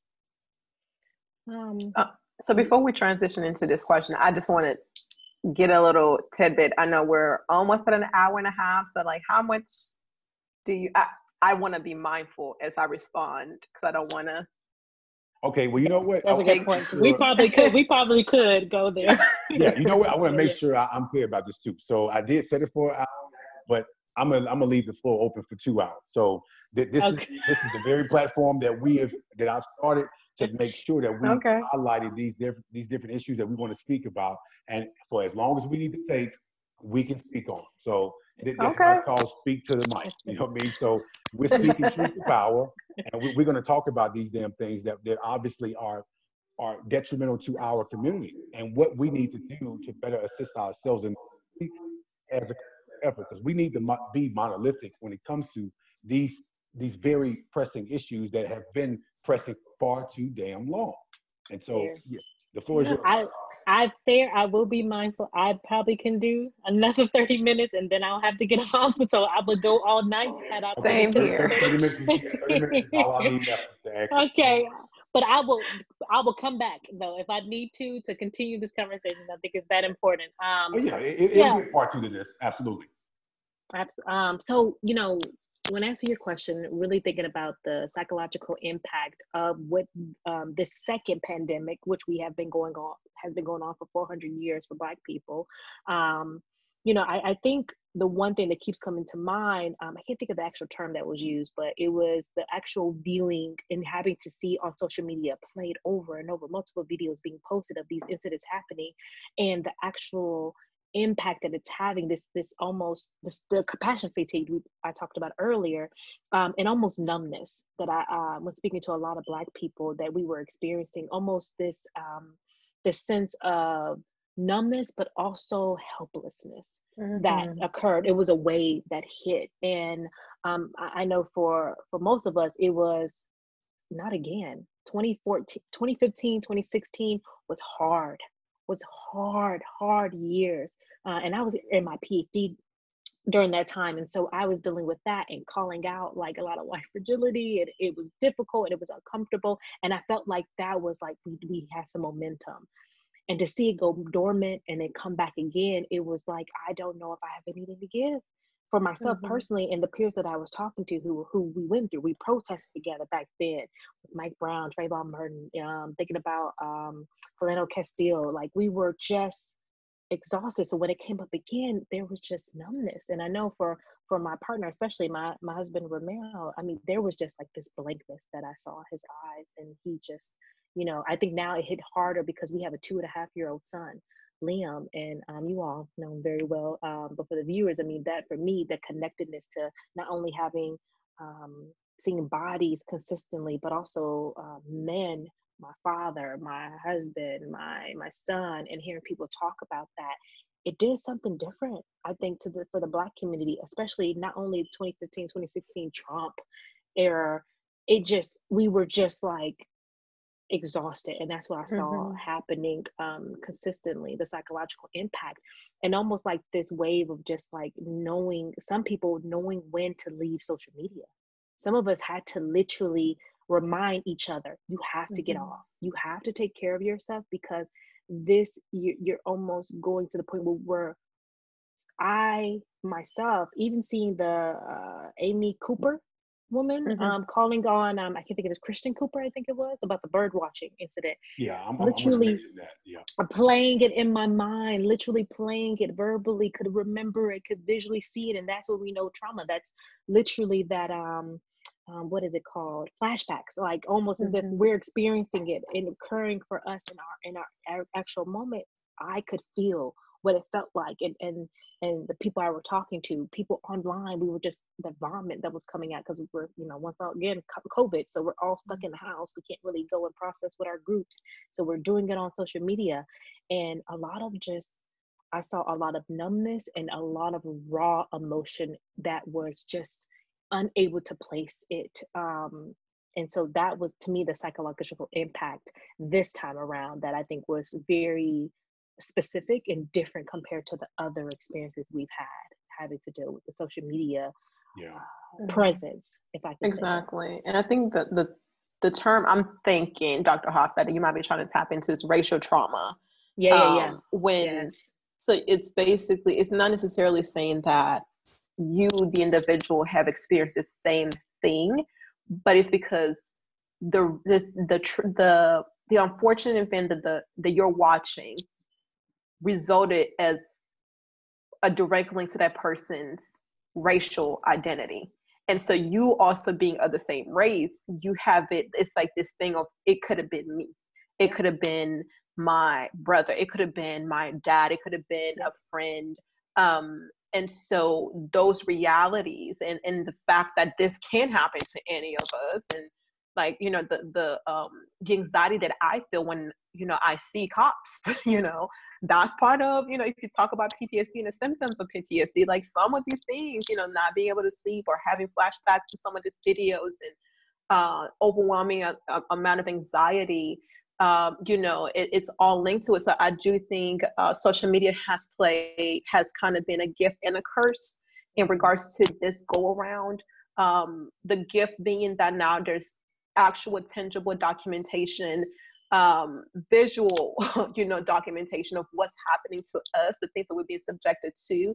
But in the same breath, we're being subjected to watching and it's, you know, re-traumatizing ourselves when we're watching those videos and things like that. Like, I personally have not watched any of the recent videos because I know myself and how I deal with things. And so, like, I will read, even just the description has, you know, hit me. So I knew, had I watched any of the recent, you know, actual recordings, it would have taken me to a place that I don't need to be. Again, this similar to you, Dr. Hofstad, this go around, I'm a mother. And so it's like, before, not having that responsibility, you know, I could kind of, I guess, kind of stress myself a little bit, kind of stretch myself emotionally a bit more, but not being mindful that I have a whole human being that's dependent on me. And she's 2, now will be 3 in September, that I'm like, I can't be all the way tapped out, because unfortunately I can't have a conversation with my child to trying to help her at least understand. It's like, so trying to make sure that I'm okay emotionally, to not stress her out and put her in a bad space. And so that's the thing that we're battling with. And I think, I don't know, the combination of the recent unfortunate instances that we have endured within the Black community, plus the COVID-19 situation. So you're being hit on, you know, multiple levels. And as we know, again, talking about the systemic racism, the fact that, you know, Black people, we are being impacted greater by COVID. So we're like, oh my gosh, we got COVID. Oh my gosh, we're still getting killed left and right and being disrespected and being marginalized. And so it's this, you're being hit on every level, because before, you know, we still had our normalcy, right? So still doing our regular thing, going to work and things like that. But when the last 3, 4, 5 months, we've been plugged into social media to a higher capacity because of social distancing and quarantine. So it's like, I can't, like, I know I have consumed way more social media and technology and whatever since February than I typically do. And part of it is because you are in the home and you're not really doing much else. Even if you're working from home. And so being that plugged into trying to maintain some level of connections with friends and family, so you can have some social interactions. But then when it turns and those platforms are now being filled with images and videos and constant discussions about what we continue to endure, and sometimes engage in some of those conversations, it's not taking away something that was actually helping us, you know, deal with the social distance thing. It's tapping into that racial trauma and that frustration. And Dr. Hofstad touched on it too. A lot of us are feeling helpless. Like, when you're like, my goodness, we've been dealing with this. It's 2020 and we're still having this conversation. We're still fighting for, you know, to be treated, to not be killed in the streets, you know, like, hey, you know, if I'm doing wrong, cool, you know, come and address me. But how come if I look like me or we look like us, there's the higher chance that we would end up dead versus the situation being de-escalated, maybe me being, you know, taken to jail and being dealt with through the system, right? Yes. And so it's those things where it's just, again, COVID forcing us to be more engaged and more plugged in has hurt us in our inability to unplug. And so, again, part of the things that I have tried to normalize on my using my platform on Instagram and Twitter is to encourage people like, hey, you don't continue to subject yourself. If you need to unplug, that is okay. You don't have, just because you're Black doesn't mean you have to be in the knowing. It doesn't mean you need to watch the videos. It doesn't mean you need to be part of every conversation. It is okay for you to be like, you know what? I'm done for the day, the week, whatever you need to do, because if we don't do those checks, this is where you're going to end up being in a really bad space emotionally and psychologically, because you're continuing to subject yourself to these unfortunate things, not subject yourself, but continue to psychologically like experiencing this trauma. And we need to label what it is. It's trauma. It's traumatic. As a Black person, to log onto your social media and see somebody who looks like you being victimized by the very people that's supposed to be protecting the community. And you knowing that, you know, regardless of why you ended up in that space, like you turn around and look at another video where somebody who is white is doing the exact same thing or something worse, and for some reason, you know, consistently, continuously, they're being able to de-escalate the situation, and they, you know, they cuff them up and take them in or whatever, and they get processed. And I'm like, well, why can't the same thing happen? You know, if I'm acting belligerent, please come and deal with me. But if you can sit here and deal with this white woman when she's being belligerent, you can calm her down and take her in. Why can't you do the same thing for me? You know, when you're dealing with me or people that look like me. And so it's kind of like this constant, you know, like the constant double consciousness was like, okay, I see what you're saying, but I also know what I'm experiencing, what we're experiencing within our community, and it's not adding up. And so, again, all in all, to say that social media and technology has been a blessing, because now those who denied our experiences have no choice but to actually, because it's in your face. You got these videos, you have these pictures. It's tangible. You can't deny it. But then in the same breath, we who are being subjected to this maltreatment are having to be reminded of our unfortunate reality sometimes, over and over again. And even to that point, like you said about social media, we obviously have to decompress.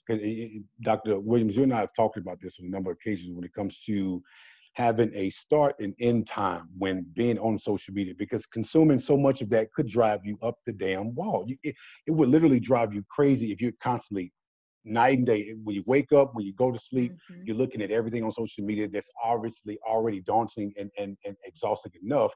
It's going to make you angrier and angrier the more time you spend on those specifics as far as what's going on. And so having that start and end time, and then don't go past and exceeding that end time and say, you know what, I'm gonna stay on a little longer and watch these videos.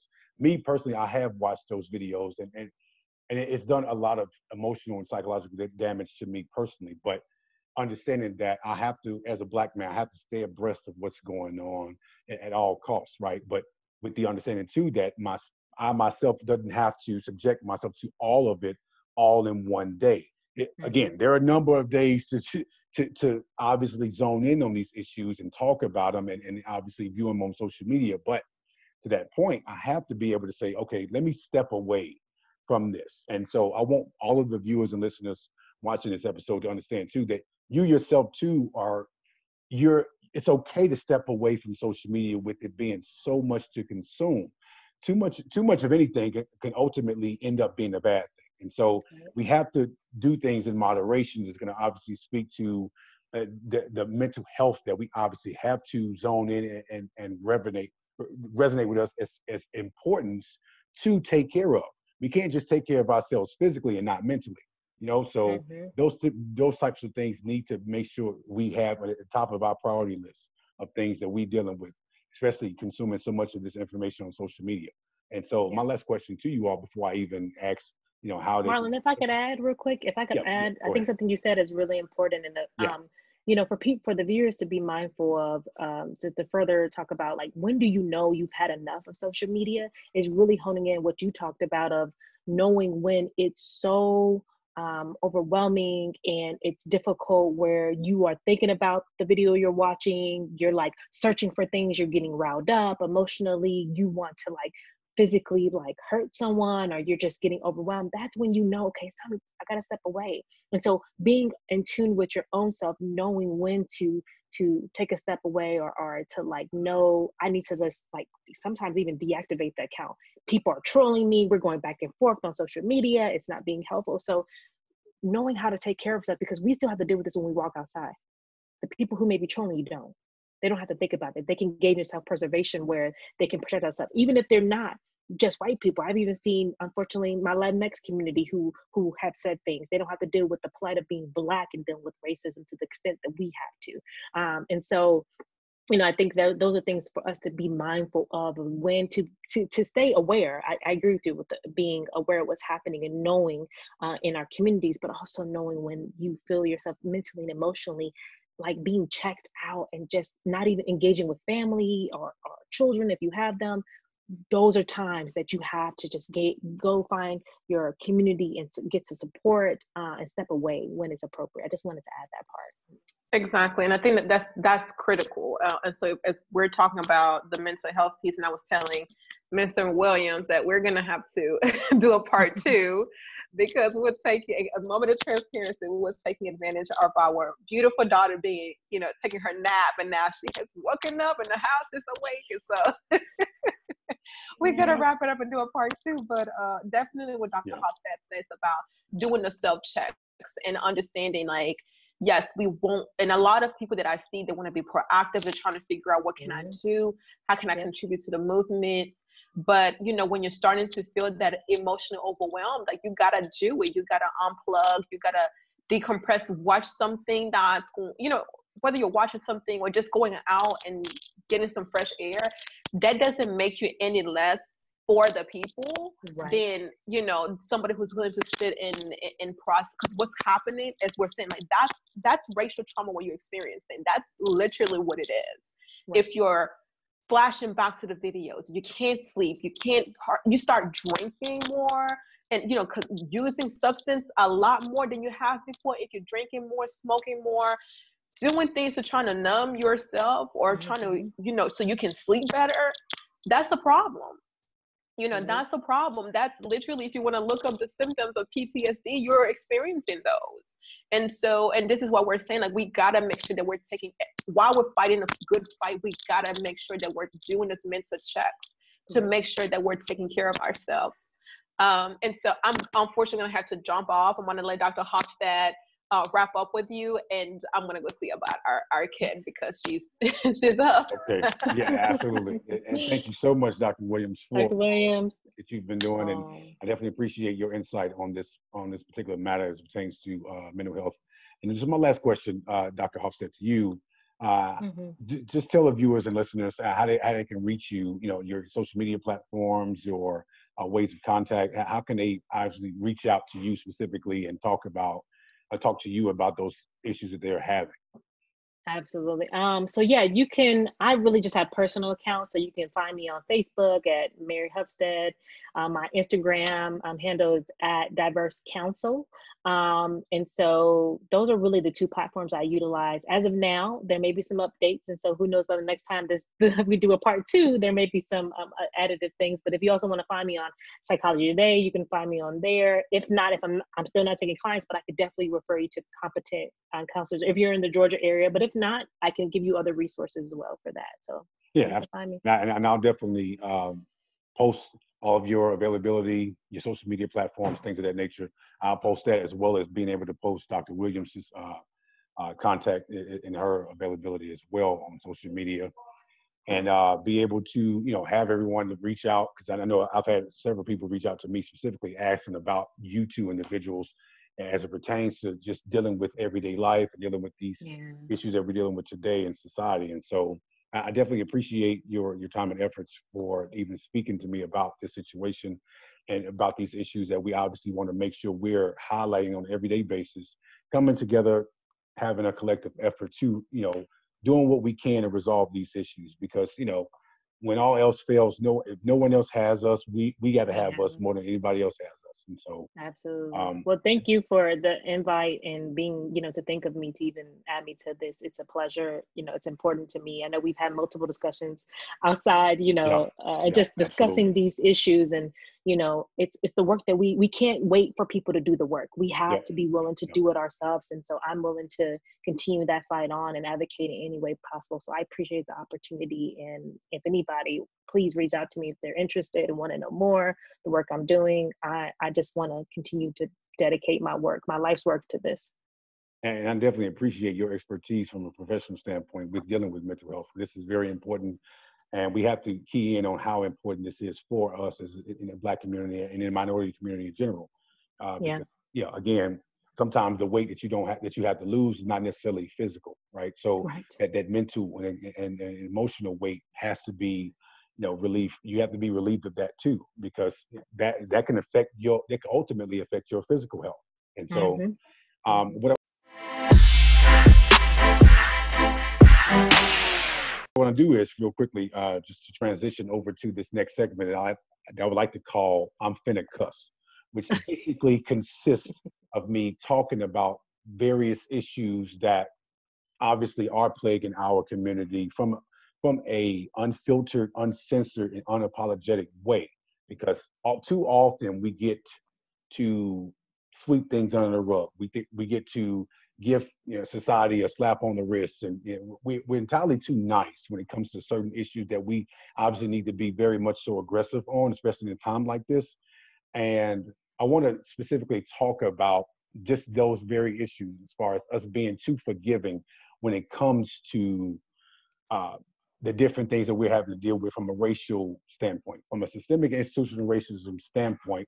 We're entirely too fucking forgiving when it comes to these things. So the point you brought up earlier, Dr. Hofstede, about Amy Cooper, so she's one of the issues that I have, right? So we watched her in Grant Park in New York, obviously having a dog without a leash, and Christian Cooper, the black man who obviously just politely addressed her and reminding her what the rules were, right, in that park, specifically as it pertains to having a leash on your dog. Now, with her looking at him with the unmitigated gall of, how dare you be a black person telling me to obey the law and abide by the law? Like, who the hell do you think you are? And so for her to make up that character in her mind, 10 seconds it took her to make up that goddamn character that she made up, as far as saying, oh my God, this is black person threatening my life. Please send help. Oh my God, I'm just distraught right now. Please, I'm very nervous and scared. Really? Yeah. Really? It took you 10 fucking seconds to make that whole character up. And what resonated with me in such a way was the Emmett Till case, right? That it was a woman who accused him of whistling at her. It was a woman that accused him of looking at her, touching her, or obviously eyeballing her inappropriately, that got him killed, that his family could do nothing about. And that's exactly what she did. And so for her to sit here and apologize all of a sudden, I'm not accepting that shit. I'm not, from any white person for that matter. I will never, the one thing I want my listeners and viewers to understand about me is, I'm never going to apologize for what I say. I will apologize sometimes for how I say things, because sometimes my delivery isn't always there, but I mean what the hell I say.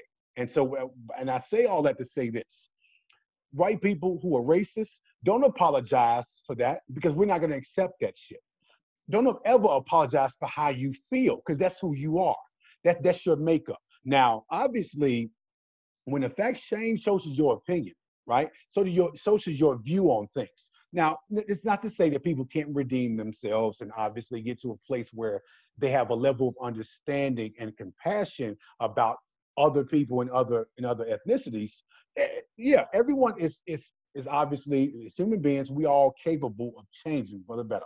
But for those who are stuck in those views, in that belief that your race is more superior than anyone else's, we're calling the bullshit out for what it is. And I'm not there having any sympathy for those who are losing their jobs, being able to not be able to provide for their families or for themselves. No, you put yourself in that damn predicament. Guess what? I don't feel a shit ounce of sorry for you for putting yourself in that situation. You don't apologize for how you feel, because that's exactly who you are. Drew Brees, another damn person who I had to shed light on, especially given the fact that this, not on one but two occasions, he's been on record saying, hey, I'm going to stand for the national anthem. I'm going to stand for that flag, put my hand over my heart, because my grandfathers and father fought for that flag and fought for our country. Okay, this is your second goddamn time saying that shit, and then might check you the first time about it. So the first time you said it, it was during the time when Colin Kaepernick, my brother, of course, spoke up about these very issues that we're just now seeing now. And it's unfortunate that it took a damn pandemic for people to finally see the goddamn light and say, oh, I cannot believe this shit was happening. Well, what the fuck took you so damn long? Like, you think we've been making this shit up? Like, are you serious? We've been telling you that this has been going on for far too long, and yet it took something like this to keep us at bay and have to result to seeing this in real time or on social media to realize that these very issues do exist. Wow, I can't believe black people are being treated like this. Well, where the hell have you been living? You been living on a rock or something? Because for you to not see this, I can't sit up here and excuse the ignorance anymore. because the I don't knows, I can't excuse those people who say that they don't know, because you have too much to go off of to find out what those very things are that you don't know. Don't take the time and say, oh, well, you know what, you can teach me. Listen, it's not my job to tell you or teach you exactly what the hell is going on and what's transpiring as it pertains to Black people in this country. You have enough information out there being put to you, enough books being authored, enough articles being published, enough damn social media platforms to go off of to tell you exactly the very damn issues that we're dealing with, we've been dealing with. The way things are the way things were. It's always been that. And so don't sit up and tell me you're just now catching on to the very plight of our struggle, the very plight of what Black Lives Matter, the Black Lives Matter movement specifically is for us to sit up and tell you, hey, we matter too. We're not sitting up here telling any damn body that we matter more, and we damn sure ain't telling you we matter less. So for anyone to just hijack the premise of what the Black Lives Matter movement means, it's a pure disrespect, and it's a disservice to those who are obviously understanding the plight of this movement, with the understanding that we are telling you that the way Black people are being treated in this country, in this world, it's unfair and it's unjust. Okay, so now don't take it for anything else less than that. It's obvious that you either don't care or you only care but so much of it. And so my point to bringing this up is the Drew Brees situation. Sitting up here now want to apologize. He can apologize so goddamn much that I can't even remember when the actual root of his apology was or what it was. And so for me, I'm not accepting the apologies from people who have obviously made it known who they are, what they stand for, and what they're about. Okay, you only have two choices. You're either for racism or you're against it. You can't be both. You can't be playing the fence. You can't be, I don't know, I don't have a dog in this fight, or it's not my issue. No, it's everybody's damn issue. If it's going to be our issue, it's not going to be our issue alone any fucking more. It's going to be your issues now too. So my problem is your problem.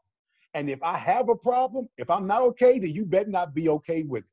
And that's the whole point of this whole situation. So white people understand this. There are enough education and information out there for at your feet for you to actually go and look for, to find out the actual issues that we've been bringing up for so long, to obviously be more light is being shed on it now. Because now we're finding more cases that obviously either didn't have any recordings at all, or we're finding more cases that happened years past and that we're just now hearing the FBI having investigations on. The situation that happened with the young man, McLean, down in Colorado, 23-year-old young man, minding his own business, coming from the damn store, ends up dead at the hands of not only the police, but the damn paramedics who issued some type of medication injected in his heart that stopped his heart from beating.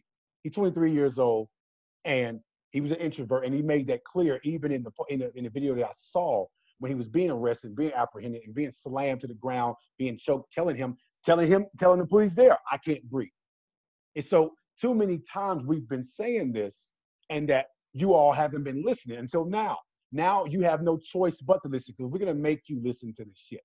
Because it's not fair that if crime is crime no matter who commits it. And it should be. So if you're gonna apprehend us that way, make sure you do the same thing. Keep that same energy for the white counterparts that we have dealing with the same issues. Don't tell me you're gonna sit up here and slam and chokehold one of ours, but yet Dylan Roof down in South Carolina gets to go to the goddamn Burger King in a goddamn bulletproof vest, and you politely arrest him.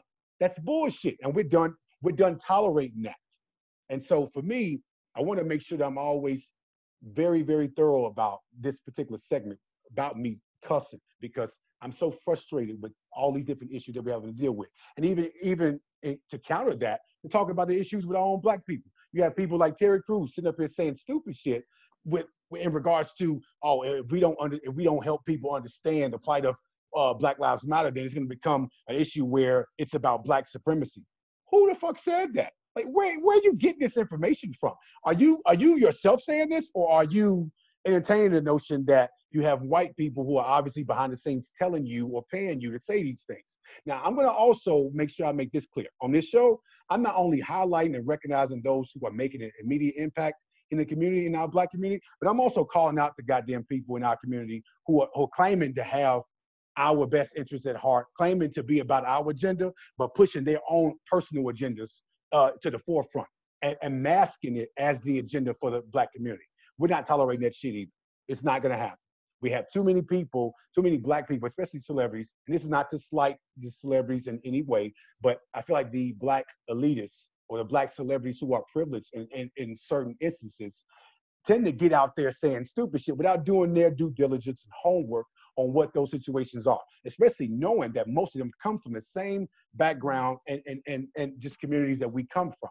So for you to forget that, and then all of a sudden, okay, because you're wealthy and well off and have a big $1 million, $2 million mansion, that you forget exactly how the struggle is for being Black, because you yourself going through it too, to a certain degree, just not to the same degree that we're going through as everyday individuals in this everyday life. So even as a Black celebrity, you're still going through racial discrimination and even gender discrimination as well. So those things can't be ignored. But don't sit up here and get to your platform to talk stupid shit about what's not happening versus trying to basically mask what our agenda is to basically be your own, to fit your narrative, fit your agenda. We're not going to tolerate that shit. And so I want to make sure I'm clear about that. The Kanyes of the world, the Candace Owenses of the world, the Ben Carsons, a lot of these different Black people who are in privileged positions, you're doing enough to appease your white counterparts. The very second you do anything or say anything that they don't like, they don't like at all, trust me, you'll be welcoming, or you'll be wanting us to welcome you back on this side of the damn fence and saying, oh, Black people, please welcome me back because, you know, they claiming that I'm just like you. Well, you didn't see that shit beforehand? Like, really? Like, you don't have a mirror in your goddamn house to tell you that you are Black. Or at least we would like to think that you are. But people like Candace Owens, I don't think she's Black. She's just a dark-skinned white woman because she pushes the narrative that we all we want is a handout as Black people. No, that's not what we want. We want an equal playing field. I don't want anything to be given to me. I don't want to be hired because I'm Black. I just don't want to not be hired because of it. And that's the problem. See, a lot of those different issues happen too often, and yet it gets pushed to the back burner. It gets ignored entirely too much. Until now, it took a pandemic to get us here to where we are. In year 2020, we're still fighting some of the same damn issues that our fathers, grandfathers, and their grandfathers have been fighting for the last 400 fucking years. And I'm sick of it. I'm tired of it. And we're gonna put an end to this. And we shouldn't have to wait until we're dead and gone to be basically enjoy the fruits of our labor with our children, to see that we are obviously now at a place of equality now. We shouldn't have to do that. Our parents and their parents sacrificed that already. We shouldn't be having to make the same sacrifices that our parents and their parents made in generations past. That time is over. And so for me, I want to make sure that I let everyone know who comes on this podcast show that I interview to vent and let your frustrations out, because damn it, this is going to be a platform that's judge free and obviously unapologetic about it too, because we need somewhere where we can obviously vent in such a way that we obviously can relate in so many different levels, in so many different ways. And so this platform is specifically designed for that. It's to highlight those different issues that we're having, but also shed light on those who are making a difference. You know, oftentimes the celebrities, they're doing their things and you know, obviously donating, but it gets trickled down to a third party, to where the person who needs it really isn't really getting much of it, if there's anything left for them to get. And so versus the people who are in the trenches, on the front lines, making an immediate impact, those are the people I want to highlight and recognize on an everyday basis, because they don't get recognized enough. And so I really appreciate from the bottom of my heart what you guys do on an everyday basis in your professions and in your everyday life in general, because it's very important how mental health is so vital to us as Black people. We've dealt with so much, we've swept so much under the rug as far as family issues go that we haven't tacked on, and we've been told too many times, hey, just suck it up, listen, don't cry about it, just keep going. See, but the world's been telling us that shit for far too long. So that adversity that we've had to overcome, that's unnecessary. We shouldn't have to overcome so many different hurdles and so many obstacles to get to a place of success for us to actually enjoy it. And so for me, like I said, I want to make sure that I'm always very conscientious about that and highlighting that because, again, to those white individuals who don't see the ignorance that they're spewing, oh, we're going to call that shit out for what it is.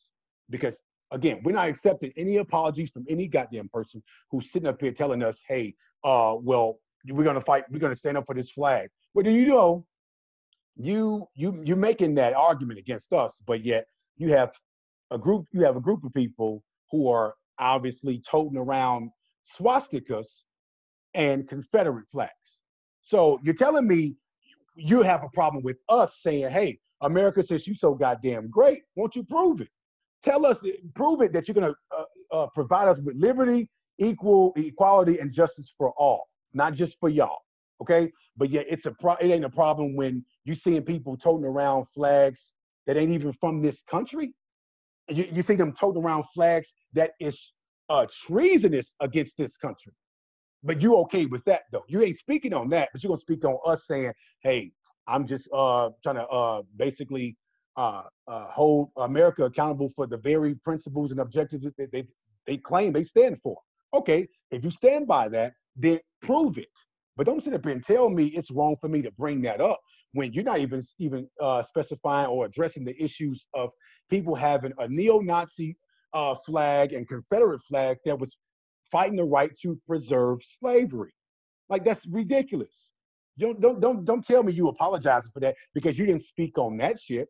So don't speak to us about what we're doing, what we're bringing up, like we have the audacity to bring up America's real troops. Because America been lying all this goddamn time. And so now we're at a place where, you know what, America, because you spend so much time saying you're the greatest country in the world without any definitive proof of it, prove it. We want to love this country just as much as you want us to love this country. But guess what? If you're not giving us any reasons to, then why should we? And so even at the start of this show, I wanted to say happy 4th of July, but the way I feel right now, I'm not in a celebratory mood when it comes to this country. And so I'm just going to tell you all happy Juneteenth. That's what I'm going to say, because that's our independence. I'm not going to speak or celebrate something that didn't want to celebrate me as a person. Mind you, it's still in the Constitution that we're 3/5 of a person. We're not even human. We're fighting human rights. We're fighting the right to be equal, and we're fighting the right to just be black in this country or in this world for that matter. And we're fighting too many damn fights and ain't winning none of them. That's the damn problem. And so that will no longer be a problem for our generation after us, and even the generation for our children and grandchildren as well. We will get to a place, I'm very optimistic about this. We will get to a place where we can obviously say, okay, after all that fighting, we're here now. This is where we are.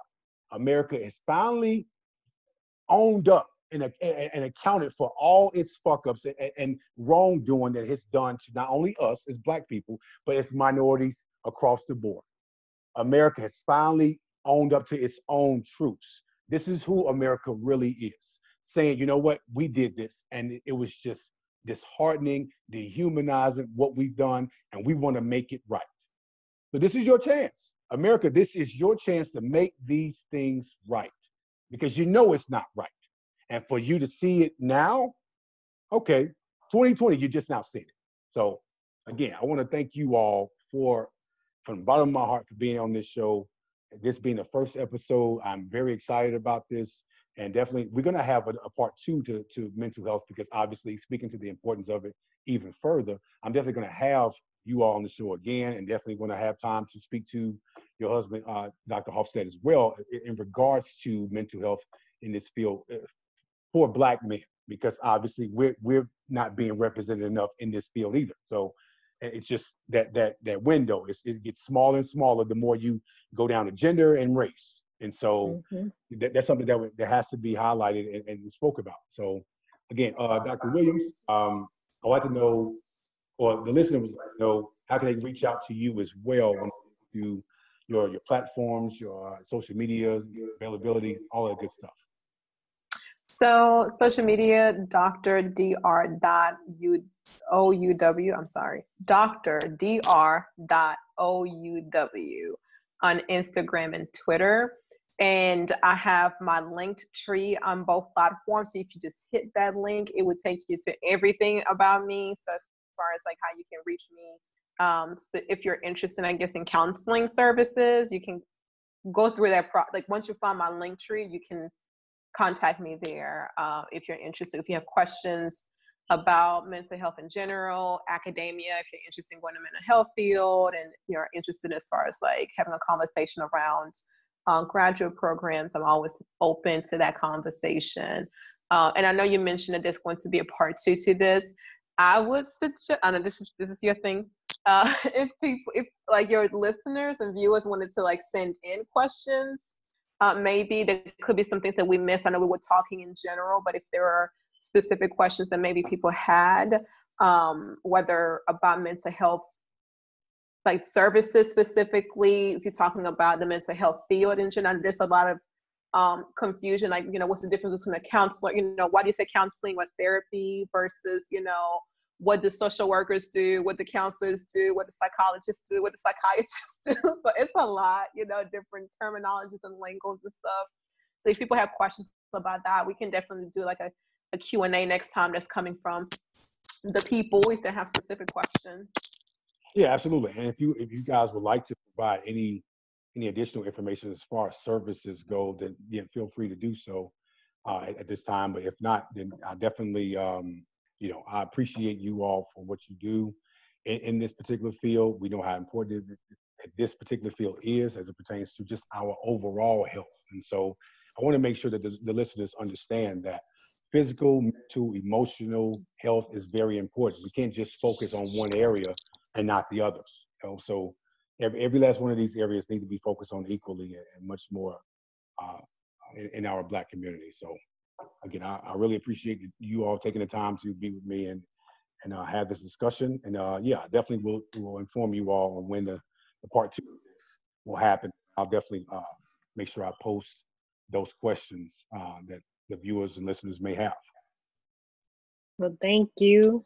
Thank you for inviting us, and I look forward to part 2. I'm going to now spend some time with my family, so I will definitely talk to y'all later. I enjoyed this, but I'm pretty sure the next conversation, and when Dr. Romero Hofstad gets on the call, I know it's going to be phenomenal for you all to talk about exactly. And thank you for having us as the inviting, and it's interesting because we have so many overlapping connections here with Dr. Hofstad, but thank you for inviting us to not only be on the podcast, but the first episode, and the fact that it was focused on mental health, that really, really appreciate that, because this is a conversation, like you say, like we have other people we can throw on here because there's so many different dynamics. It's such a complex topic that, you can't really cover in one segment. And so I'm glad that you're going to do future conversations from different perspectives, because that's really wonderful. And I know we've trickled over into hour 2, so we can give you links to some of the resources that you can put like in the little bio, so your viewers and listeners can go to those resources. But I know we're coming towards the end, like hour 2 officially. But this has been a great conversation though, so absolutely what happens. And Dr. Hofstad, please give my regards to Dr. Hofstad as well, and let them know. And Liam, we love you all. We're thinking about you guys, and definitely stay safe out here. And y'all too. Thank you. Yeah, we'll definitely be in contact. All right. Bye. All right. Bye. Thank you all. Congratulations on your first official episode. Yes. Right? Yeah, congrats. Congratulations. Thank you so much for that. I really appreciate that. I was nervous Very at first, fruitful.